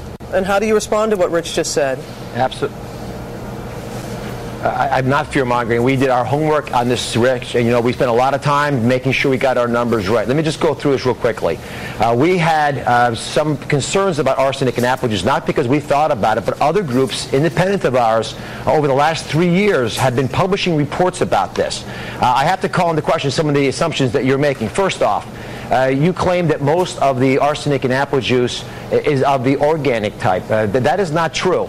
The only peer-reviewed study that I looked at that evaluated high levels of arsenic, which was published from the University of Arizona in 2009, showed that most of the arsenic was actually of the inorganic. I have to interrupt you there. I'm sorry. How can you go on the air and publish arsenic results without breaking it down into total, into inorganic and organic, into the dangerous kind and the... All right, so this goes on and on and on and on, and I'm like, whatever. Okay, so I understand the basics of it. He's saying there's arsenic in the apple juice, and the FDA is saying, hold on a second, all of the juice brands are making statements, etc. Now, the first clue that something was weird is at the end of this 6-minute segment, 6 minutes, listen to this. FDA should not allow more arsenic in our apple juice than we allow in our drinking water. If you're going to pay money to buy something for your kids, it ought to at least have a low arsenic level. Yeah, because you brought up water. Mehmet, you're right. We have started a conversation here, and we appreciate your willingness to come on and talk to us live about it. And I'm sure it's a conversation that we're going to consider. And you guys went to school together. We were classmates, that's right. Oh, they were classmates. Because I had heard them the whole time, Rich, instead of Dr. Richard or whatever, Mr. Besser, Rich, Oz, back and forth, like, huh. So first I look at this Besser. Now, Besser used to work for the CDC. In fact, he was the guy during the huge swine flu scare. He was the guy that would go on television all the time on behalf of the CDC and tell everyone how we're dying. Remember those reports? He'd get up there. And I even see in the New York Times where it says, Dr. Oz says, wow, this guy is doing so great. I'm so proud of him, my former classmate. He has lapped me when it comes to television medicine, to being a doctor on TV. So now I'm suspicious. Now I'm like, okay, there's a reason for this. So I start investigating this Dr. Oz guy. And he has he's got the scam of all scams. I got to tell you. Let's just do a flu shot. So here is a quick setup that he did. This is back in the day when he was clearly working with his classmate at the CDC. Today, we're talking about the swine flu pandemic and the steps you must take to be prepared. Joining me is Janan. How are you? Hi, nice to meet you. Now, you're a mom. Yes, I am. Are you worried about swine flu? I'm very worried about it, actually, because they're saying that up it's totally scripted. It's so obvious. 50% of the population could be, infected with this. And I have 3 girls, 12, 10, and 5. You're going to vaccinate them? Yeah. Of course. Now, so oh, that's interesting. So I start looking around on his website. Now, you've got to listen to the commercial. It's a commercial, and this is how the guy operates. He'll bring up some horrible thing, and then he'll sell you a product. Third flu fighter I'm going to arm you with is the flu shot. Shot! So I'm going to get my... Listen to the audience. Whoa. Flu shot. Whoa. Never heard of that. Oh, yeah. Today. So, Renee, thank you for being my assistant. Yes. Don't move from there. Flu shot. Now, here to administer my flu shot is Stacia Woodcock, a Walgreens pharmacist. A Walgreens pharmacist. Ah, okay. So I'm like, oh, okay. So that's cool. He slipped it in, a Walgreens pharmacist. I thought that was going to be it. Thank you very much for visiting, Stacia. No problem. So, Stacia, as you prep my arm, if you don't mind, explain the importance of getting a yearly flu shot. Well, the CDC has changed the recommendations this year. So now they recommend that absolutely everyone 6 months of age and older receive a flu shot. So that's everyone should receive a flu shot. Much easier, by the way, when we don't have all the little, this, if that, then. Exactly, very simple. And they've made it even simpler this year. The flu shot this year contains both seasonal flu vaccine and H1N1 vaccine in one shot. So it's literally a one-shot deal this year. It's very simple. All right, so okay. He's propagating that meme. Okay. By the way, yeah, we still have to ask the question why the swine flu shot originally was 2 shots, couldn't be combined with anything, and all of a sudden, it's all combined. Yeah. Well, stay with me. She's ready. You guys all set? Yeah. And there it goes. And you know what? It doesn't hurt. It's such a small needle. A mosquito bite hurts more than this. And when you get the flu shot, you're not just doing yourself a favor. You're doing a favor for everybody around you. And we have partnered with Walgreens and their new campaign. We've partnered with Walgreens. I'm sorry. I didn't realize it was a commercial. And you get everybody in America armed. You get one of these really cool Band-Aids. So, Stacia, what's this program about? It's the Arm Yourself for Those You Love campaign. And what Walgreens is doing is really trying to protect America against the flu. And the way we're doing that, we have more certified immunizers than anyone else in the country. And that means wherever there's a Walgreens, when the pharmacy is open, you can come in and get your flu shot. 24 hours a day, 7 days a week. No appointment is necessary. You can bill most insurance companies directly at the pharmacy. She's good. She's the nurse that apparently has a PR background.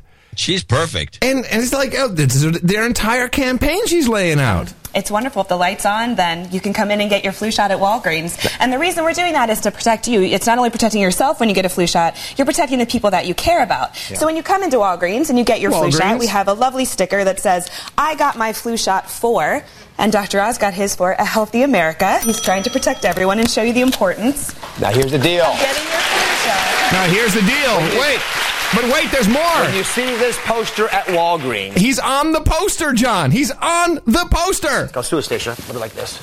I'm hoping it reminds you of how important it is to get vaccinated. Stacia, thank you very much. Listen, here's the present for you. Everyone in our audience is going home with a Walgreens flu shot gift card. Woo! Woo! Woo! Yeah! Woo! In the morning. So the guy's got a great scam going. He sets it up and he gets paid by Walgreens. The whole website, DrOz.com, has pre-rolls on every video for Walgreens. So I'm like, okay, this guy's a shill. All right. It's really disingenuous, by the way. And I'm looking in. Oh, by the way, it turns out he owns 150,000 shares of Sigma Corporation, which is, here we go, in their product pipeline, vaccines for smallpox, arenavirus, dengue fever, Bunya virus. So he's a shareholder and a director of Sigma Technologies. So be on the lookout for a show soon about dengue fever. So he's doing that. Smallpox, too. Right. All those things on that list. So then I'm like, okay, there's got to be something there's got to be something. And I think there's two things. Either A, it's a commercial for this company. To my grandfather's Tart cherry farm in Turkey, we made a delicious drink called vişne suyu. Now, little did I know back then that it contained what would be the ultimate antioxidant. Blueberries, cranberries, and oranges are all powerful antioxidant superstars. But could there be a new one that tops them all? Groundbreaking research is discovering the hidden health secrets of the Tart cherry. And it turns out the juice of this humble little fruit may be nature's ultimate antioxidant. So, the only company that I could find that makes Tart cherry juice is the R.W. Knudsen family of Knudsen, of products. They're organic. They make the Tart cherry, and in what I could find in this segment that you're about to hear 30 seconds of, there's a bottle of it sitting right there in the studio as he explains how great it is. Add Tart cherry juice, and for that reason, your melatonin levels are overflowing. And because it's overflowing, you end up a lot sleepier. Now, I'm going to point something out. I have said this over and over again in our 2011 Move It and Lose It program. I don't want you eating within 3 hours of bedtime, so you don't have to have this late at night. You have to have it at dinner time. But this is something that you should make part of your diet. Tart cherry juice. Bon appetit. And he's got it right there. So, be right back, everybody. Yeah, everybody, have some nuts and Tart cherry juice. So 3 things are possible. 1, he just went out to get some big numbers, opening season premiere, and he did a pretty good job. He even got me watching.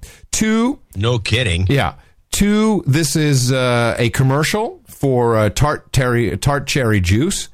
The third thing, and this is only because I heard him arguing with his classmate, who he's buddies with, I believe this was a smokescreen. I think there's benefit all around, by the way. I mean, I'm sure the Tart cherry juice will come up and he'll be promoting that. If you Google Dr. Oz Tart cherry juice, you go to the Knudsen website. So it's SEO, that's for sure. And the guy knows his SEO. There's a lawsuit currently between the companies that make high fructose corn syrup and the sugar organization. And the sugar organization, people who make sugar from cane sugar and from sugar beets, are suing, saying we don't want the high fructose corn syrup people to be talking about high fructose corn syrup, calling it corn sugar, which we have been talking about for years. And we even, I think you have in the book, John, that soon it'll just be sugar. And right, they'll make the argument that if it's what type of sugar it is not important. It's still sugar. It says sugar. It's just corn sugar. Your body can't tell the difference.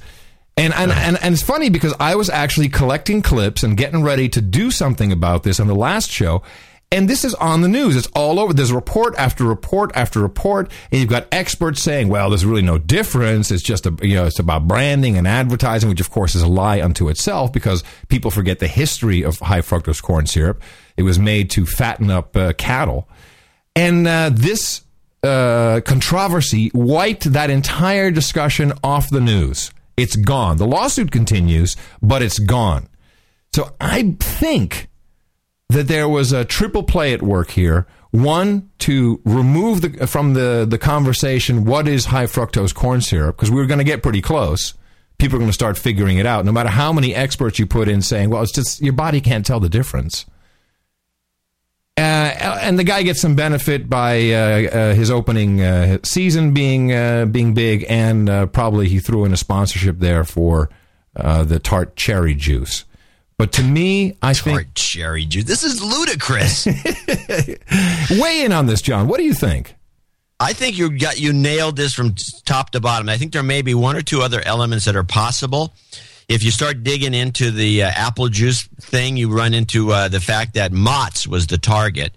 And he's obviously not being sponsored by them. Not anymore. And there's some evidence that a lot of this arsenic bullcrap stems from the fact that we're importing a lot of apple juice from China. In tanks from China. China. The damn Chiners. I hate them Chiners. So when you have the Chinese involved, you always have a shakedown possible, which is, the old-fashioned thing that the the Rainbow Alliance and L. Sharpton and people like that used to do, which was like, you guys haven't really been donating to the cause. Oh, yeah, this is, of course. Hey, what, Mott's, you don't want to advertise on my show? Okay, bitches, watch this. Think that's part of it? I don't see why not. I mean, that's the kind of leverage that you do. By the way, I want to mention, since we're leading into the donation segment, this is the kind of leverage corruption. I'm not saying that he's doing that, but I am. But that's the kind of thing that is commonly done. Leaning on advertisers who aren't paying enough and then slanting your coverage to blast them. And unlike Dr. Oz, we don't sit here and say, John, did you get your flu shot yet? No, Adam, I didn't. But I don't think, do I really need one? Well, yes, because 50% of the population will get this virus. And now we have integrated the H1N1 into the regular seasonal flu shot, and you can get it at Walgreens, and you get a cool Band-Aid. Oh, really? I mean, I only need to get one shot now instead of 3? That's right. If the lights are on, you can come on in. We'll take care of you. We have more trained professionals than any other outlet in the United States. And you get a Band-Aid because you're not just doing it for yourself. You're doing it for the people around you. At Walgreens, it's really, and by the way, most insurance will cover it, John. Oh, so I don't have to pay the full amount? Is it expensive? No, who cares? Your insurance will pay for it. And we'll give you, you know what, today, John, on this show, everyone who has donated will get a Walmart flu shot gift card. Wow, Adam, thanks a lot. John C. Dvorak's Pet Peeve of the Day. Sorry. I'm going to show my support by donating to No Agenda. Imagine all the people who could do that. Oh yeah, that'd be fab. Yeah, oh, No Agenda in the morning. Not quite sure how that was my pet peeve. I'm sorry. Okay. No, I hit the wrong button. I was so excited about the free gift cards. I do, before we get into that, so obviously this is one of the reasons you don't hear us doing that, because we only take money to pay bills from people who listen to the program, appreciate it, and have made that a part of their media consumption budget, and support the show because of it. And it's not just for you. You're helping others around you. Because when you're awake, other people will hate you. It's not just for you. Will hate you. I do want to mention a quick karma story from Sir Gerlach, who says he had donated 5150, the crazy 5150, for 3 shows in a row. He said, it worked! Later in the day after Thursday's show, after I'd given my crazy 5150 donation for 3 shows in a row, the email came in from my boss telling me he had just submitted the purchase request for my contract extension. I'm good well into the next year. Keep the karma rolling. So we're very happy for Sir Gerlach. And that's, I love it when it works out that way. Well, it should work out. And we have free karma gift cards for everybody. Free karma. Free karma. Here, wait a minute. Grab your free karma, everybody. Here it comes. Enjoy it. You've got karma. You know what? Screw it. Let's call up Walgreens right after the show. Let's just go for it. Let's just do it. Matt Asbury from Wawa, Tosa, Wisconsin. Hi, John and Adam. Sending the donation as the exact amount of our old cable bill, so I can easily do the value. This is $178.56. And by the way, that is not an unusual number for some people's cable bill. Jeez. When did cable go from like $20 a month to $178.56? I pay $240 a month. It includes internet and a phone that I never use, that's only used by marketers to pester me, because, of course, they sold my name immediately, and a whole bunch of channels that I don't watch. I can't afford it. I'm cutting that out, but you can't. See, there's a problem. It's bundled now. Now they bundle so you can gouge. Just a gouge. I made the mistake. And what does it cost them to do this? They got a wire. They don't do anything. I'm sending this donation the exact amount of our old cable bill so I can easily do the value for value math for my beautiful, sexy, smart wife. Woo, hold Please on. throw me some karma. That's one mother I'd like to. Throw him some karma. Karma. Karma. You've got karma. Trying to extricate himself from the legions of media support stooges. No agenda show, best show ever, he says. Matt Astbury. Yay. Chris in Marysville, Washington, $133. ITM fellas, I just can't quit you. Here's another from one podcaster to a couple of the greats just getting by. Hell yeah. Chris. Thank you, Anonymous in Inogera. What do you think? Inogera, Queensland. That's Australia. I know that. Yes. In the morning is inspired by Adam quitting his corporate job and took unpaid leave from university, so I work on my PhD dissertation. And No Agenda helps me keep my mind sharp, so I want to return the value with what little money I can spare. Would love a shot of karma to help me finish my doctorate. You've got karma. And he finishes with adios, mofos. Adios, mofo. Black Knight Greg Birch up there in Port Angeles, Washington, our official dentist for the No Agenda Legions. $111.11 support for Adam's dental work. Eventually, the RFID chip will be removed and a true implant can be placed, one that plays on the 7th day. That's our end tune. The Marriott Jazz Quintet. By David Marriott every time he eats pancakes. Thank you so much, Sir Birch. That's highly appreciated. Black Knight, Greg Birch. Judith Cook in Orleans, Massachusetts, $60. Just keeping up and listening to your 9/11 show. Had to pause after the Valerie Jarrett rant to donate. Excellent show. Sadly, living on the East Coast, I won't be able to visit you guys in jail. She wants some karma for her sons Jefferson, Christopher, and Ken Post. That's pretty funny. You've got karma. Andrew Haverson and Gravenhurst on. Mr. Adam Curry. Open up the door, Mr. Curry. Now. We're so in Gitmo. Free water. Andrew Haverson in Gravenhurst, Ontario, 5555. Wanted to hear John say my name where I'm where I'm from, Lulz. Haverson, Gravenhurst. Gravenhurst, that's what it is. Graham Wolf in Wichita, Kansas, double nickels on the dime in the morning, having been hit in the mouth by Sir Brian Kaufman. I finally decided to get de-douched. Well, hold on. You've been de-douched. Started listening in June, and I'm working backwards through the archive. Value for value, thanks. That's crazy. I still don't understand why our show must be so good. I mean, I hate to pound myself on the back here, but people do this all the time. They go back through the archives. I mean, we're a topical show. Yeah, I know. I would think that you could maybe go back 5 or 6 shows. And then Not even. Why bother? Yeah, I agree. Why bother? But you should listen to show 200.5. Which is out there somewhere. Yeah, it's available on noagendanation.com along with mugs. Jeffrey Wolf, Edmond, Oklahoma, double nickels on the dime. Keep up the great word, guys. Oh, John, can you try and pronounce my name correctly this time? Jeffrey Wolf. Yeah. Or should I say Woof? Woof. Joe Esposito, Joe the Dish Slave, as he's known. Joe. Stockton, California. He's back with double nickels on the dime. Hey, guys, Joe the Dish Slave with double nickels as always. I'd appreciate a mention of my podcast, The Ozone Nightmare. Please fire some karma out for my mom. All right. Here, Mama. You've got karma. Always extra karma available for moms on the show. And then we have some Commerciarte, something South. I guess it's in. I don't know. That's a mystery, but it's $50. We'll look into it. Tonya Foster, San Francisco. That's Dame Tanya to you. Dame Tonya. It doesn't say Dame Tonya on here. Yeah, but she's a sure dame. It's not Tanya is different than Tonya? San Francisco, $50. Well, Please give a birthday shout out to Shyster from his family. I think she's a dame.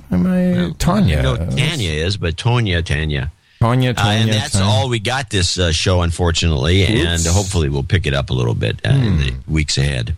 All of the support is highly appreciated. Again, at the end of the show, I have a thought for some people, but I'm positive. I'm really positive in these days where everyone's just getting by, living the American dream, according to our president. It's very difficult to spare anything, really. And when it warms my heart when I see people who who really have no business giving up any money at all. But I really like it when people evaluate their media consumption budget, like the cable bill, and say, hey, you know what? Whatever I paid in cable, you guys are worth the same amount. I would say give up your cable bill, get a Hulu subscription and Netflix, and you're good to go. And then support us. What else do you need? I mean, really. Please don't watch CNN, NBC, MSNBC, Fox News. Don't watch any of that. We'll do that for you. The only thing you'll miss from not having cable is C-SPAN. But again, don't have to watch that. Yeah, well. You don't have to C-SPAN. So there's many ways to support the show. The easiest one is to go to the following website. Dvorak.org/NA. But you can find that address simply by going to noagendashow.com, noagendanation.com, channeldvorak.com/NA. There's a million places. Or just Google support Adam and John. That'll probably work too. And we appreciate it. But yeah, we do what we can, and I know you're doing what you can, and well, that's the best of it, I guess.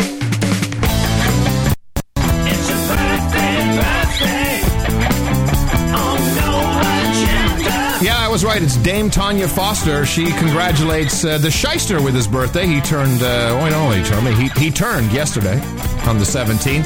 And Kate Marengo, I guess PayPal, or either PayPal made a mistake or we didn't get it right. But, hey, John and Adam, says Kate, my husband and I came out to see you in the Hot Pockets tour in Palatine, Illinois. We gave Adam the Adios Mofo t-shirt, which has been captured by my daughter. She thinks it's hilarious to walk around Los Angeles with a picture of Rick Perry on her shirt with Adios Mofos. And they promised to stop being boners and start paving our pathway to knighthood. I'd like to have my husband and I de-douche for our freeloading loyal listening. Now, what happened is she donated last week, and it wasn't either. This didn't come through on the PayPal, or something got confused. So she was listed as an associate executive producer instead of her husband Tony. And that was really the whole point, is that he would get the producership. So we'll change that in the show notes. In fact, we'll put Tony in the show notes for today. And, of course, we congratulate Tony Marengo with his 34th birthday. That was yesterday. Happy birthday from your administrative slaves here at the No Agenda Show. It's your birthday, yeah. We try hard. And sometimes it's we try. We have staff. Hey, can we get Buzzkill Jr. on that Bridge to the Future thing? So that we can. Can we put him on the payroll as a government employee? Yeah. Yeah, sure. Yeah, I mean, he could make more money. We'll put him on. Fire him though in 2 months, right? Yeah. Well, and then we'll hire him back on the regular payroll. We just switch back and forth. Yeah, hire him again. Yeah, I wonder about that. This jobs bill is not going to pass anyway, so we might as well give it. But you can assume that the pieces of it will be put into another job bill, and I think the main ones are the ones you cited today, are the ones they want to keep in. I want this whole bill to pass in its entirety so we can get it over with. It's like an operation. Just do it now. Just rip it out now, so we could, in 4 years or whatever, 5 years, we can just be done with the depression. We know it's unavoidable, and I subscribe to John's cycles theory. 2013 will be the great depression. It'll be crap, and we might as well just get it over with. This will accelerate it, so let's do it. Let's do it already. We can sleep on the train. On the high-speed train. Sleep on the train. You can sleep on the train. Sort of a round-the-world ticket. I will give everyone one piece of advice. All right? Since you look at the numbers and look at this jobs bill. It's like, yeah, it's great. We're gonna build roads and drone airwaves and high-speed rail and all kinds of stuff. But it's not about anything we make. 60% of the gross national domestic product of the United States is banking. So we don't build anything except machines that kill people, which I'm all for. I sell as much machinery as you want to kill people, and to sell it to the Chiners, sell it to anybody you want. But the only thing you can do, and here, if you don't already own a grow house, if you're not already growing marijuana, here's what I recommend: if you don't have a yard, start growing in your house. Lettuce, carrots, vegetables, all as much stuff, because seeds are cheap. You can get seeds. You can buy seeds from somewhere. start growing it because you can sell that to your starving neighbors. This is a good idea. We have to go back to farming. Start it now. Your backyard farming. And if you don't have a backyard, do it in the living room. Of course, they've tried to make that illegal in some areas. I know, that's why you just got to go do it. You can still kind of get away with it now, and it will work. Seriously, because you don't need to charge $5 for a head of lettuce. You can sell that to your neighbors for 50 cents because it's not going to cost you that. And then your kids, put them all on the couch. They all go to sleep in bunk beds, whatever, and use their bedroom as a grow house. It's a surefire. Daddy, can I sleep in my own bed anymore? No, I'm growing my radishes there, kids. Shut up. John's gonna hum the Sunday Times.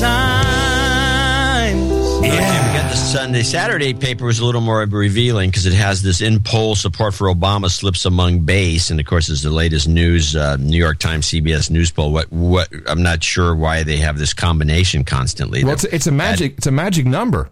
To add more. Did you see that? No, on the article, I don't see a number it's at all. 33%.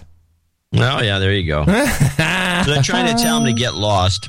Advice on debt. Europe suggests U.S. can keep it. In others, we can keep our debt and eat crap, and they're going to go on an austerity program, which everybody who is not a Keynesian thinks is going to just sink the world economy faster than imaginable, which is probably true. And then there's the Palestinian bid in New York is interesting. Yeah, we'll explain Constitution that. Day came and went. Nobody cares. Yeah, that was a proclamation, Constitution Day. Yeah, I forgot about that. So then you go to the Sunday Times. That's Saturday. Arab hopes, U.S. worries is two top headlines. Obama tax plan would ask more of millionaires, and they talk about that Buffett rule. Then they have a huge front page story on autistic kids. And then they have the story about the racing. I hear Dr. Oz is getting in on that. Everyone in the audience gets an autistic kid. Yeah, that's probably what's going to happen. And by the way, I want to go back to the Saturday paper just because of the front page picture. So I'm going to describe it.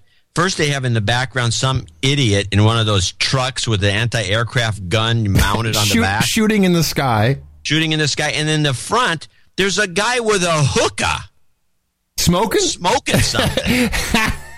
Really? Yeah. That's awesome. And next to him is a big, giant blue gas can, and he's got a hookah. Of course, the whole thing could blow up unless that's water. It could be. And he's smoking dope or something out here, and it's like the front page picture. I mean, when you look at it, you go, what's the point of this picture? It's not like a great work of art by any means. So why are they showing this guy smoking something? Yeah, I don't know. I'm all for it, though. Smoking the hookah. So anyway, I want to play a clip. Fox on the air races, because the air races were covered on the front page as part of the Nothing to See Here thing. And I want to know, what the hell is the Fox guy? There's a weekend Fox guy named Greg doing the Fox News. And why is everyone jumping on these air races? They've only been going on, since the 20s? Yeah. Well, let's listen. That's involved is every single pilot that is racing out there has a tremendous amount of skill. What about a mechanical failure? And apparently they're looking at it in this particular case. Look, this was an extraordinary pilot, 74 years old. He'd been doing this for decades. He was quite skilled by all accounts. But apparently part of his plane may have fallen off the tail section, and that led to these 9 deaths and more than 50 injuries. In fact, here's an account of an eyewitness. Quote, I saw body parts and gore like you wouldn't believe. Yay! I'm talking an arm, a leg. The alive people were missing body parts. I'm not kidding you. It was gore. Unbelievable gore. Another witness said if the pilot hadn't pulled up at the last moment, it would have hit and taken out the entire bleacher section, meaning hundreds could have died. And this was a skilled, experienced pilot. Doesn't this suggest that maybe this is a bad idea? I thought about this, and I did a little bit of research. So first of all, and by the way, Randy Corvin was tweeting about this, and he gave his reason. Well, if there was lots of video of body parts of Wall Street, I would have tweeted about that. But no, we've got all this video, and I looked at this. And first of all, there's an ageist component to it, which bothers me tremendously. Yep. Which is not okay, because when you have a pilot's license, you have to have a valid medical, and the medical is a serious medical. And, if you're not in sound shape, you can't get your license. You certainly can't get insurance for races and aerobatics. So this guy, for sure. Of course, you can't really see what happened. There was a weird theory going around, which.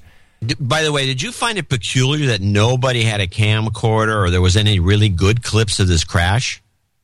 There's lots of video, and I saw tons of it, and I did see a lot of camcorder things, but people are following the planes going by, and this guy basically shoots up. He tries to do an invert. He tries to invert, and instead of basically a very tight loop, and instead of coming out of it, he bores straight into the ground. There was a weird theory, which I'll mention, but I don't even subscribe to it, and that's saying something. Ron Paul was in Reno the very same day to address people very close by to the Reno air race at the convention center, and there were rumors that he was either was scheduled to attend the air race, which would have put him squarely in the grandstands where this plane came down. But I'm not buying that. But that is something that cropped up out there. Add to it that the plane's call sign was like XN7911 or something. I'm a crackpot, but not that much of a crackpot. You don't know. The guy could have passed out on the tight loop. All kinds of things could have happened. But it's what happens. And by the way, it's what makes racing exciting. All forms of racing. It's what makes reality shows exciting. You want to see the train wreck. What can I tell you? But it was used to spice up your life over the weekend because we had video of it. Horrible body parts, gore. It's not news. They were on this story to such an extreme on the weekends.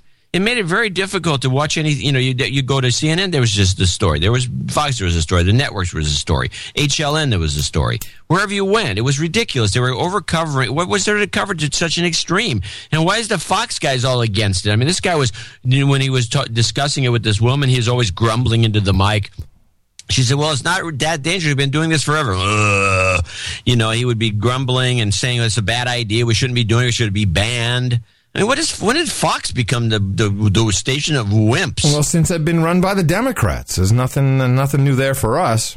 So it's completely annoying, and I feel bad. I feel bad for everybody, but don't go to the air races.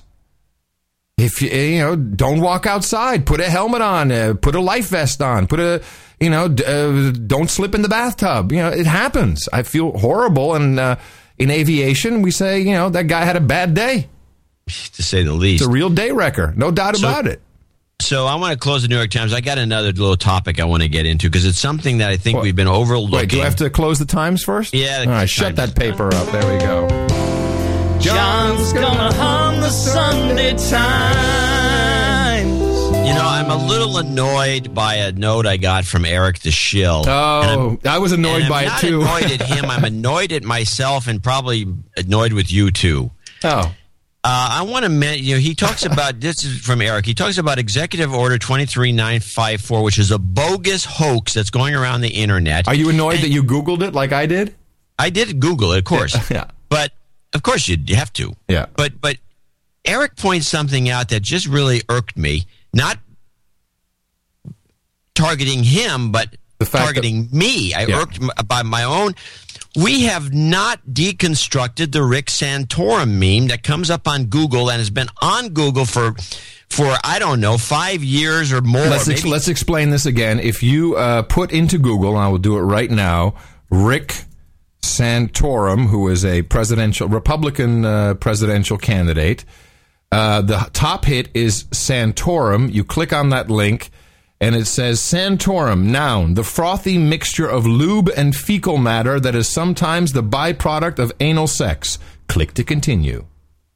And so here's what's been going on. And this has been going on for, like I said, I first heard about the Santorum thing way before the 2008 elections, when he was still, there's some gays apparently got irked by something he had said and had targeted him with a Google washing campaign, which is what it was called. This term was invented by Andrew Orlowski at the Register. And it was a problem a number of years ago during the era of George Bush, when people would type in George Bush and it'd come up with everything you need to know about donkeys as the top, hit. At the top, on page 1. And it was all done by using tricky SEO methodologies that Google has pretty much eliminated or tried to. So the question remains, and I never thought about that until I got this note from Eric. Why hasn't this been corrected with the Santorum searches? This has been going on for at least 5 years, perhaps longer, because I don't know. It's been going on forever. Google has done nothing about it. It's actually juvenile if you think about it. And you have Jon Stewart referring to it. Oh, isn't that so funny? And Rachel Maddow giggling. Oh, you should look him up. Look up Santorum on Google. And you have all this has been going on. Google has to know about it. The whole thing is ludicrous and has been going on forever. Google hasn't done anything. So what is that telling you about what the hell's going on? Now, Eric suggests that Google is going to be the source of all news eventually because we demean the news, and we're screwed. Well, he went one step further, which I really appreciate. He said the Rick Santorum Google setup, it was a Google poisoning, and it was a test, successful, extremely successful. And so now that with this, just to close out what you're saying here, now with this fake executive order, everyone should do this right now. What was the executive order again? 23954. 23954. You Google Executive Order 23954, and look, here's the hits you get. You get the first one is a YouTube, of course. JoinFreedomTorch.com. And by the way, the so-called executive orders that Obama signed an executive order to allow a Japanese military base to be built in Ohio. And then there's political. I mean, it's just pages and pages of this being replicated. And what Eric asserts, and I agree with him, and here's a PDF link, is that this is a test to see how far-reaching something like this really is, and how many sites will pick this up automatically. And a lot of this is bots just scraping stuff, and a lot of it is just idiots who need to fill up their stupid web pages to get stupid Google banner ads or whatever. Of course, Google benefits on all sides. Here's impeach Obama. It's spread over to Facebook.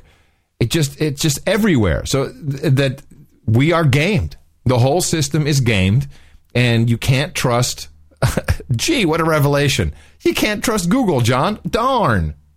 How does that work? Who knew? Who could have figured that one out? And this, of course, will be taken when you see all this. And of course, it's written pretty well. The executive order. It looks pretty official, but I mean, obviously it's bogus, but it's copied all over the place, and I can easily see. Let's just give it a shot, shall we? I'm just going to pick one of these. Breaking news. So, okay, here we go. This is I just picked one, Lima Land News. In a very surprising move today, President Barack Obama signed Presidential Executive Order 23954, authorizing a Japanese military base to be built next to the Honda manufacturing factory in Marysville, Ohio.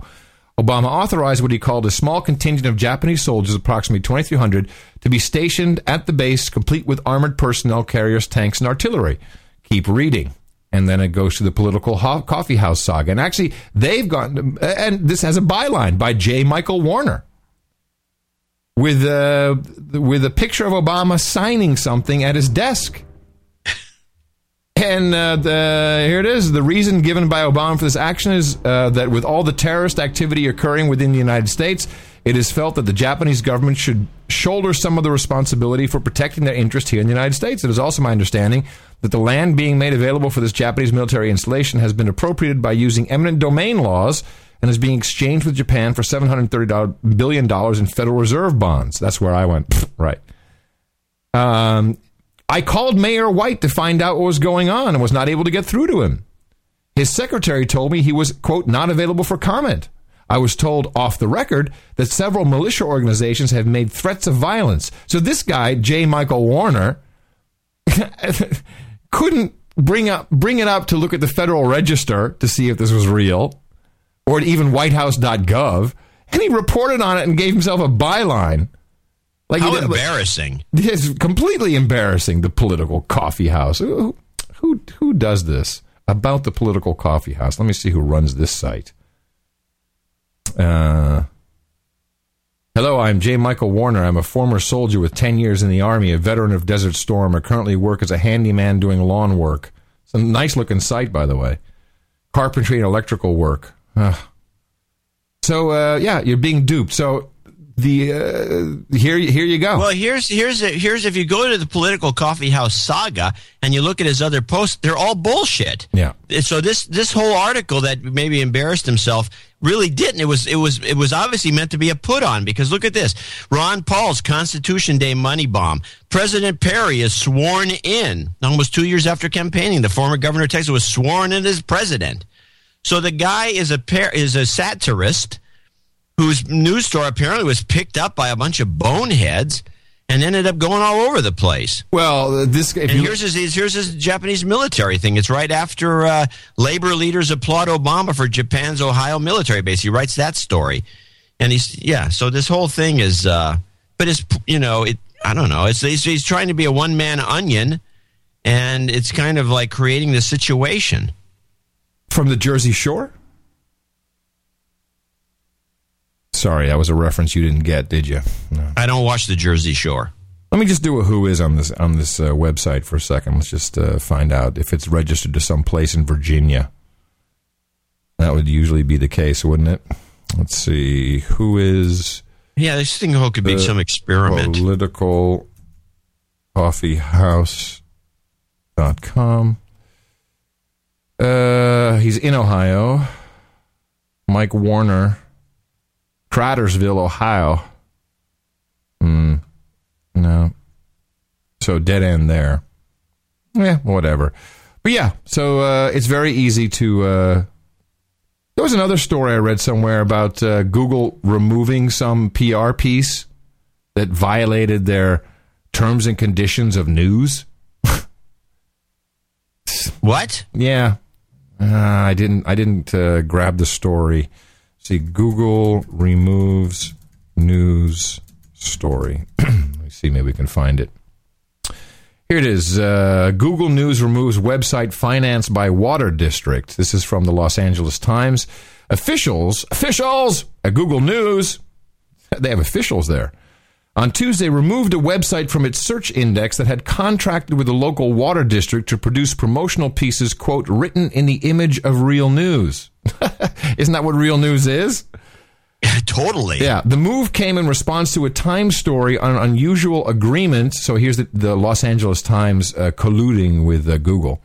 An unusual agreement between the Central Basin Municipal Water District and a consultant affiliated with the news website, News Hawks Review. Under the deal, the Water District, a public agency based in southeast LA County, paid nearly $200,000 to a consultant to publish positive stories that appeared as articles on Google News. A Google spokesman, so this is lower than the official, I guess, said in a statement to the Times that News Hawk Reviews had violated its guidelines and would no longer appear in Google News searches. Wow, that's harsh. There's Google censoring. The spokesman did not elaborate. They haven't done anything about Santorum. No. And by the way, I don't like Santorum. No. But in this case, I think he's being screwed over. But I do like me a frothy mix. Yeah, I bet you do. Hey. I loves me a little frothy mix. Yeah, exactly. So there you go. You're absolutely right. So the more proof that this program needs to be supported, because we don't usually fall for that crap. We've been duped. Yeah, but we usually catch each other, so it's never really gotten past it's never made it out of the show. Well, that's why we do it together. Sisters.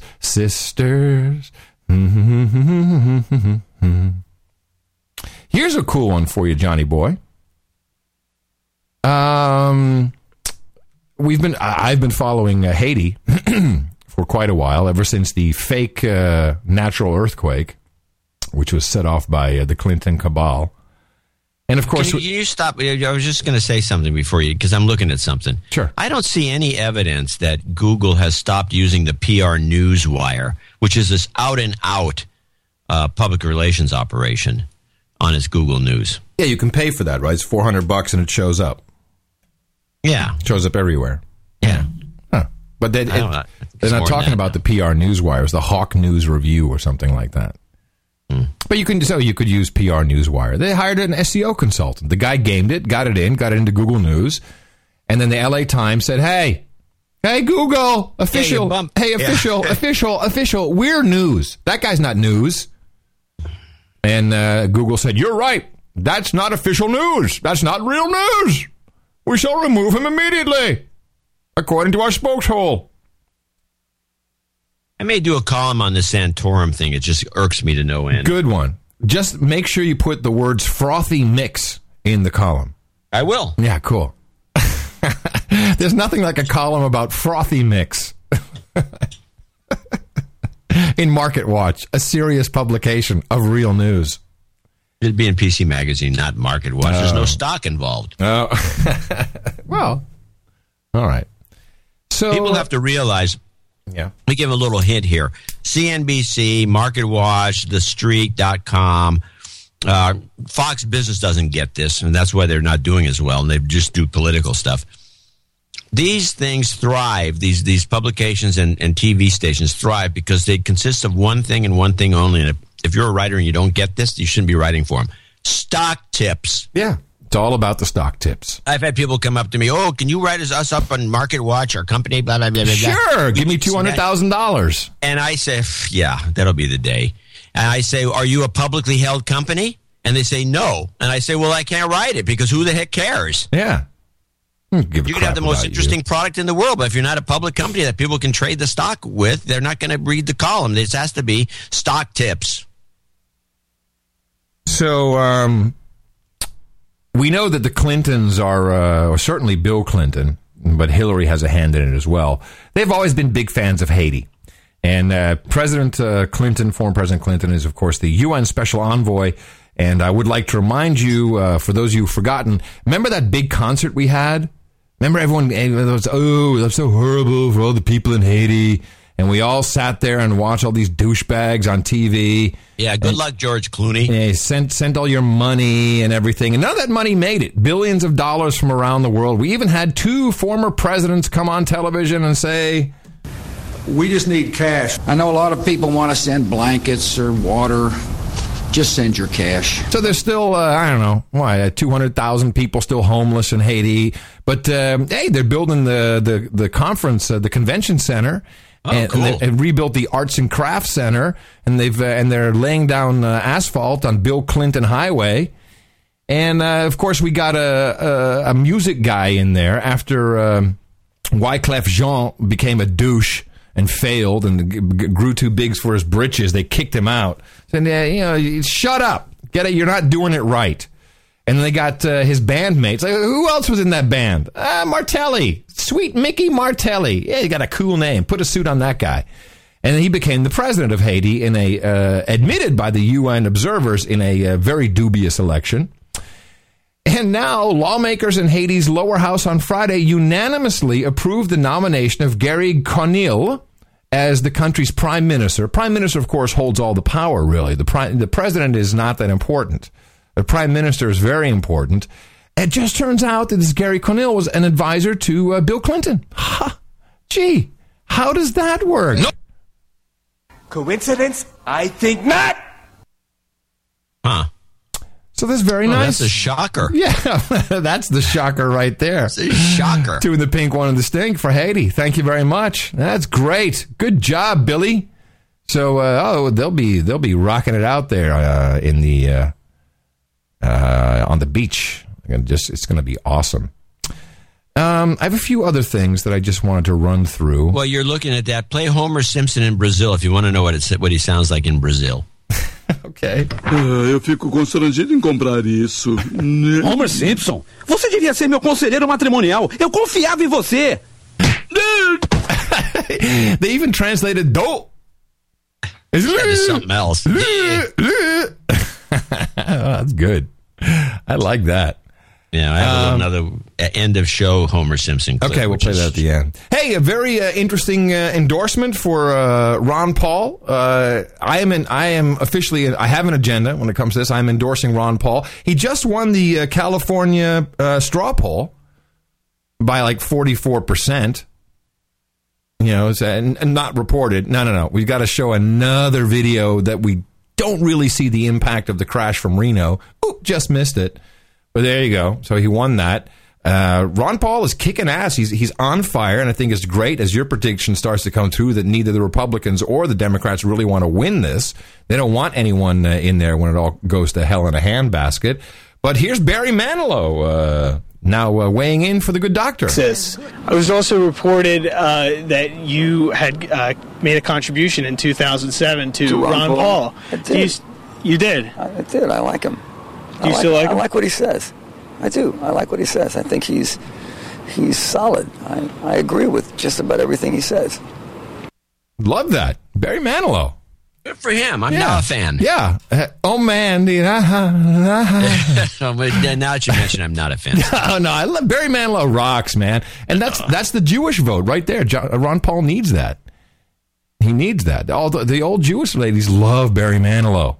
Yeah, they do. They love him. Barry, you can do no wrong. I like him. I've always liked his stuff. You know, he wrote so many amazing jingles. He did the Have a Coke and a Smile, and the You Deserve a Break Today at McDonald's. All of that's Barry Manilow. The guy's a genius. He's got the ear. He does. I found something rather interesting. I believe, now, you know, we're kind of looking at what's going to happen for the Democratic side of the 2012 race. And I don't think Joe Biden is going to be on the ticket. If Obama runs, which neither of us actually think is going to happen, we think he's going to drop out because of health concerns or be with the kids more or Michelle doesn't like it or whatever. And I can point to the Obama for America website, Obama 2012. They sent out an email for all the new campaign merchandise. And I got one of those. You got the email. Did you go to the website? I found a campaign merchandise site. Oh, okay. I just linked to it somehow. So this is BarackObama.com, 2012. They've got the car magnet. They've got the fired up, ready to grill. By the way, I would advise people to grab those car magnets because they come right off, apparently. Yeah, it's better than the bumper sticker. And it's a collectible. Yeah, and no mention of Joe Biden. Not on the magnet. Oh. Not in the pitch letter. If you remember, it was Obama Biden 2008. It actually was Obama Biden. No campaign buttons with Biden on it. There's the dog collar. The dog collar is Barack's best friend dog collar. Again, no 2012. That's very funny. I love the dog collar. So nothing about Biden. So that's the new merch, and I'm thinking that he's not going to be on the ticket. Well, it would be a benefit to get him off the ticket if they actually wanted to win. As a sidebar, if you look at this website, link in the show notes, 340.nashownotes.com, the shirts and hats say "Made in the USA," which is great. That's not next to the magnet and everything. So why don't you get those and see if it says "Made in China" on it? That'd be kind of funny, wouldn't it? I don't know if we can make that. That's magnet type that is used. You see it. Pizza shops have it. It's just essentially a very thin, rubbery magnet. Well, sticks to stuff. We'll see. Probably made in China. That's what I'm saying. It would be funny. I don't think anybody makes those in this country like most made in things. China. Anyway, I want to make a prediction for the Get Your Red Book. All right. Yeah, the Red Book. Got it. You asked me on this previous program. If Obama's not going to run, then who will? And I figured it out. Okay. Gabrielle Giffords. Oh, yeah, I saw it. This is, yeah, nice try. Write it down. Hear me now, believe me later. And so she will either be running with Obama as vice president, depending on which way he'll. She was shot in the head. So, Biden had the top of his head taken off 2 times. Well, that's a good point. And I will take it even a step further. I'm not so sure she was shot in the head. Ooh, now you're talking. I went back and by the way, if you Google this, and I just Googled this just out of my own accord and found that I'm not the only one thinking this. There is so much wrong with the pictures and video footage of that attack. There is so much wrong with it. Right down to the 911 calls. This entire thing looks like it was a drill, that there are actors in play.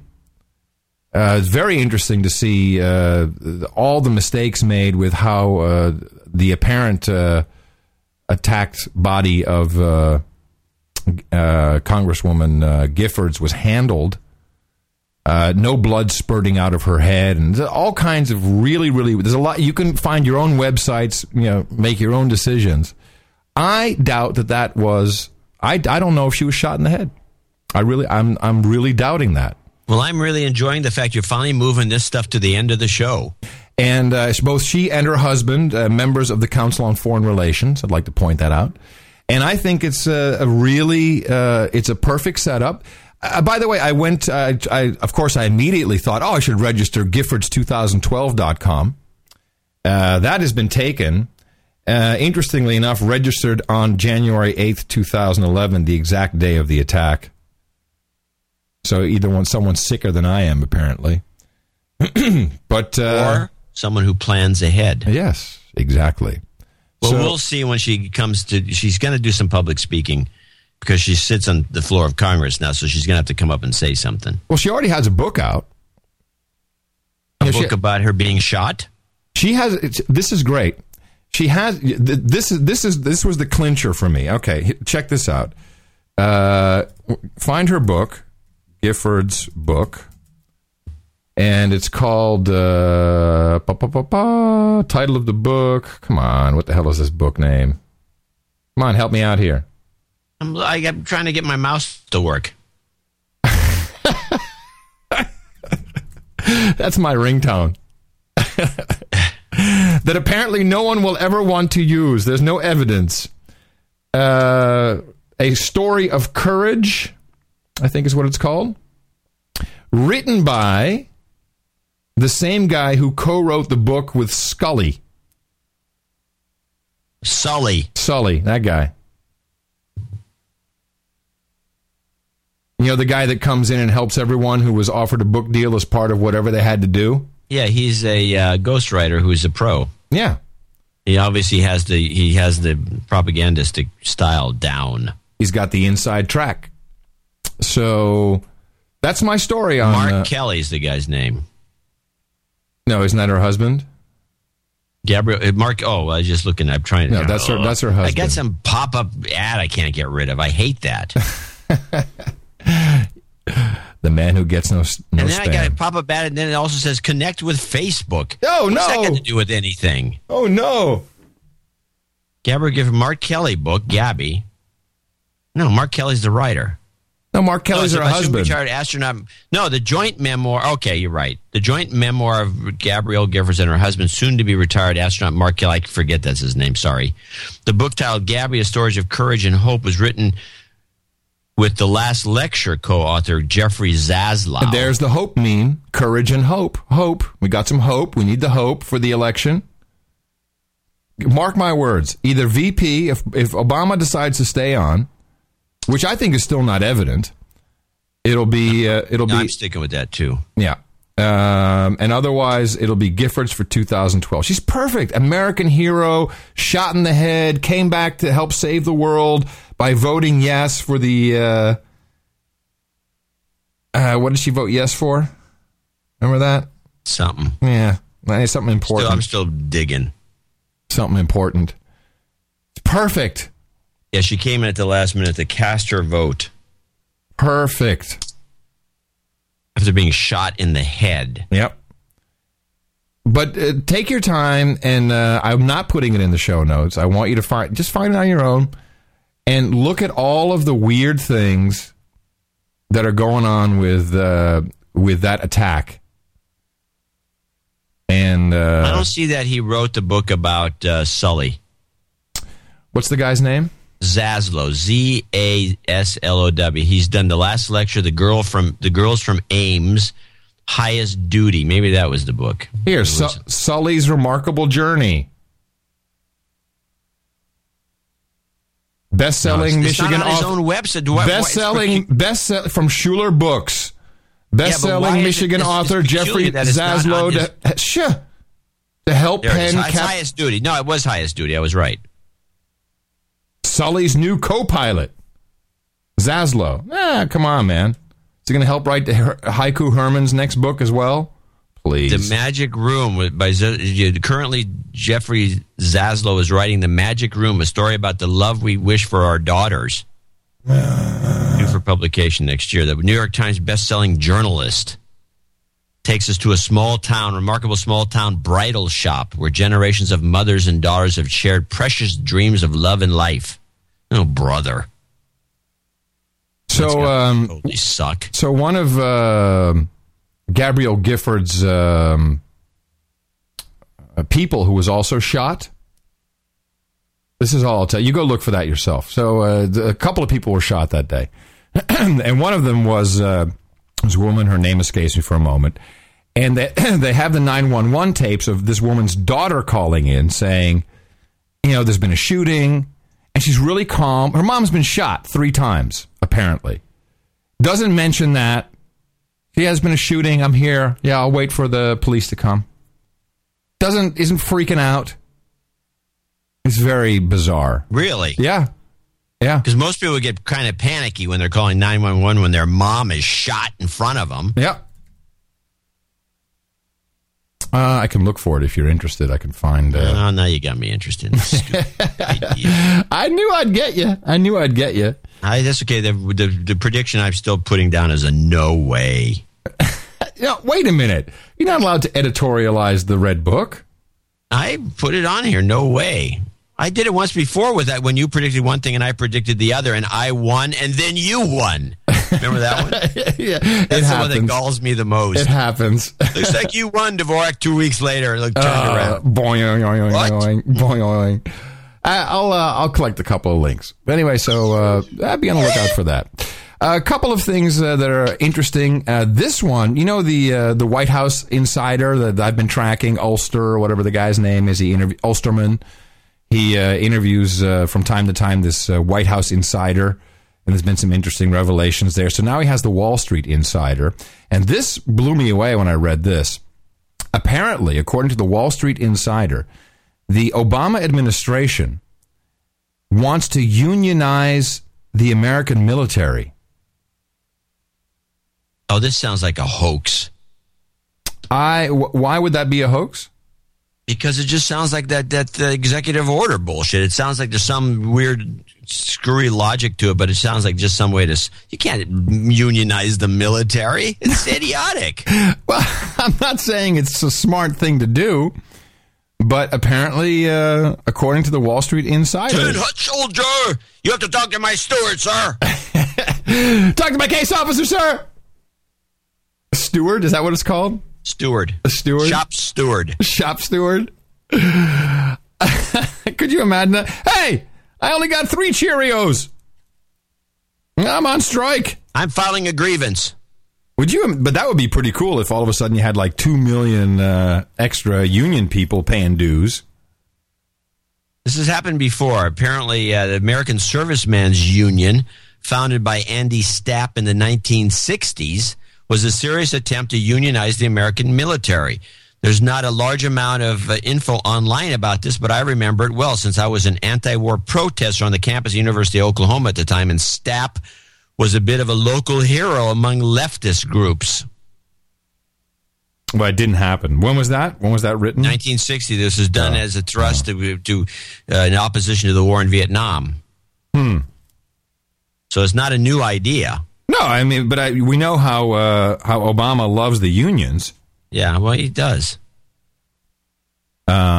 Anyway, to wrap this up, I have Greta Van Susteren, who I kind of like, because I somehow think she is kind of outside of the elitist agenda. I don't know what your feeling on her is. I find her. I haven't found anything seriously amiss from her, but she's definitely a Fox girl, even though she claims to be best friends with Rosie O'Donnell, and she's admitted, according to Rosie, that she hates working there. Yeah, maybe. But it sounds like when I watch her, it looks like she's enjoying it. So I don't know what Rosie's thinking. Well, she she did her homework when she went to interview McCain.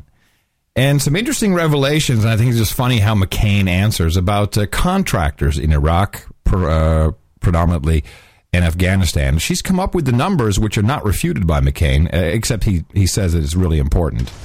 Senator, recently I spoke to one of my colleagues who works out at the Pentagon, Jennifer Griffin. I had her try to find out how many contractors, civilian contractors we have in Iraq and Afghanistan. And the estimate, she said, the best you could get, it's rather fluid, but it's either up or down from about 250,000 people. Now, did you know this number? 250,000 contractors? I think I did know that number. That's pretty big. So while we're drawing down troops... Yeah, we're ushering in boots on the ground, only they happen to be wink, wink, nudge, nudge. Yeah, I guess working for some contracting operation where they don't get a pension. Yeah. How can we afford that, number one, and what are they doing? Well, I think a lot of them are people who are working on projects, It's projects. It's just projects. Just working on some projects. They're working on some projects. Yeah, they're projects. Are part of the rebuilding effort. It's part of the projects are part of the rebuilding effort. Okay. And so then... I just clipped this next piece just because I thought it was funny to hear McCain stumble over his answer about what these people are actually doing. Listen, and I hate to use the word, but I feel a little bit had when I find out we're drawing down our troops, and I think, well, we're leaving Iraq, but we're really leaving 250,000 people that we're actually paying for, that are ex-military, and it's because we don't have the men and women to do it, so we've hired these outside people. So we are leaving a force there of some kind. But I would like to remind you again, the significant number of these are the actual contractors. They're out there helping the Iraqis build things, to restore bridges, infrastructure, those kinds of But we're paying for it, right? Yes, we are paying for a lot of it, indeed. They're helping. They're just here to help the Iraqis. We're paying to help build bridges and stuff, and it's cool. I want to remind you, this is very important, Greta. Very important. They're on projects. It's okay to pay for that. Yeah, right. A-hole. He's the worst, that guy. I'm glad he didn't get elected. But we're stuck. They haven't run anybody that's worth a crap, and they wouldn't run Ron Paul in a million years, so he can give up on that idea. And so we're just stuck with these guys. They like hate America. I don't know.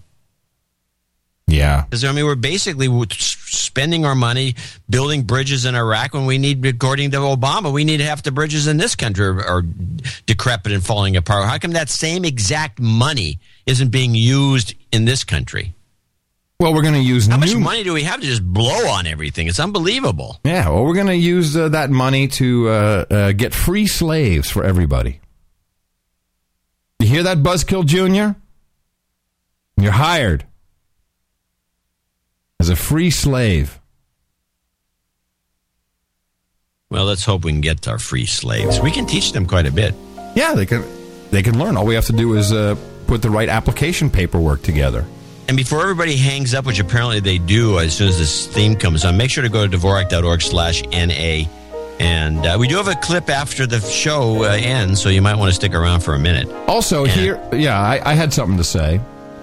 I'm looking at right now, still left on the live stream, we have 561 people listening. If every single one of you who's listened now for 2.5 hours, if you thought this was worth $10, we would never have to ask for money again. Think about that. That's it. That would do it. We had people sticking around for 2.5 hours listening to the show, John. Yeah. 2.5 hours. So that would be an equivalent of a quarter of minimum wage. And it would be also the equivalent of a long movie, which they'd pay $20 to see. Yeah, except you could make your own popcorn and it was cheaper. All right, so we got the Homer Simpson clip coming up, and we will be back here on Thursday, as we always are, Thursdays and Sundays, coming to you from Gitmo Nation West, the People's Republic of Southern California, in the morning. Remember, free flu shot cards. And from Northern Silicon Valley, where it's sunny and everybody's happy. I'm John C. Dvorak. We'll talk to you again on Thursday, right here on No Agenda. Oh, yeah!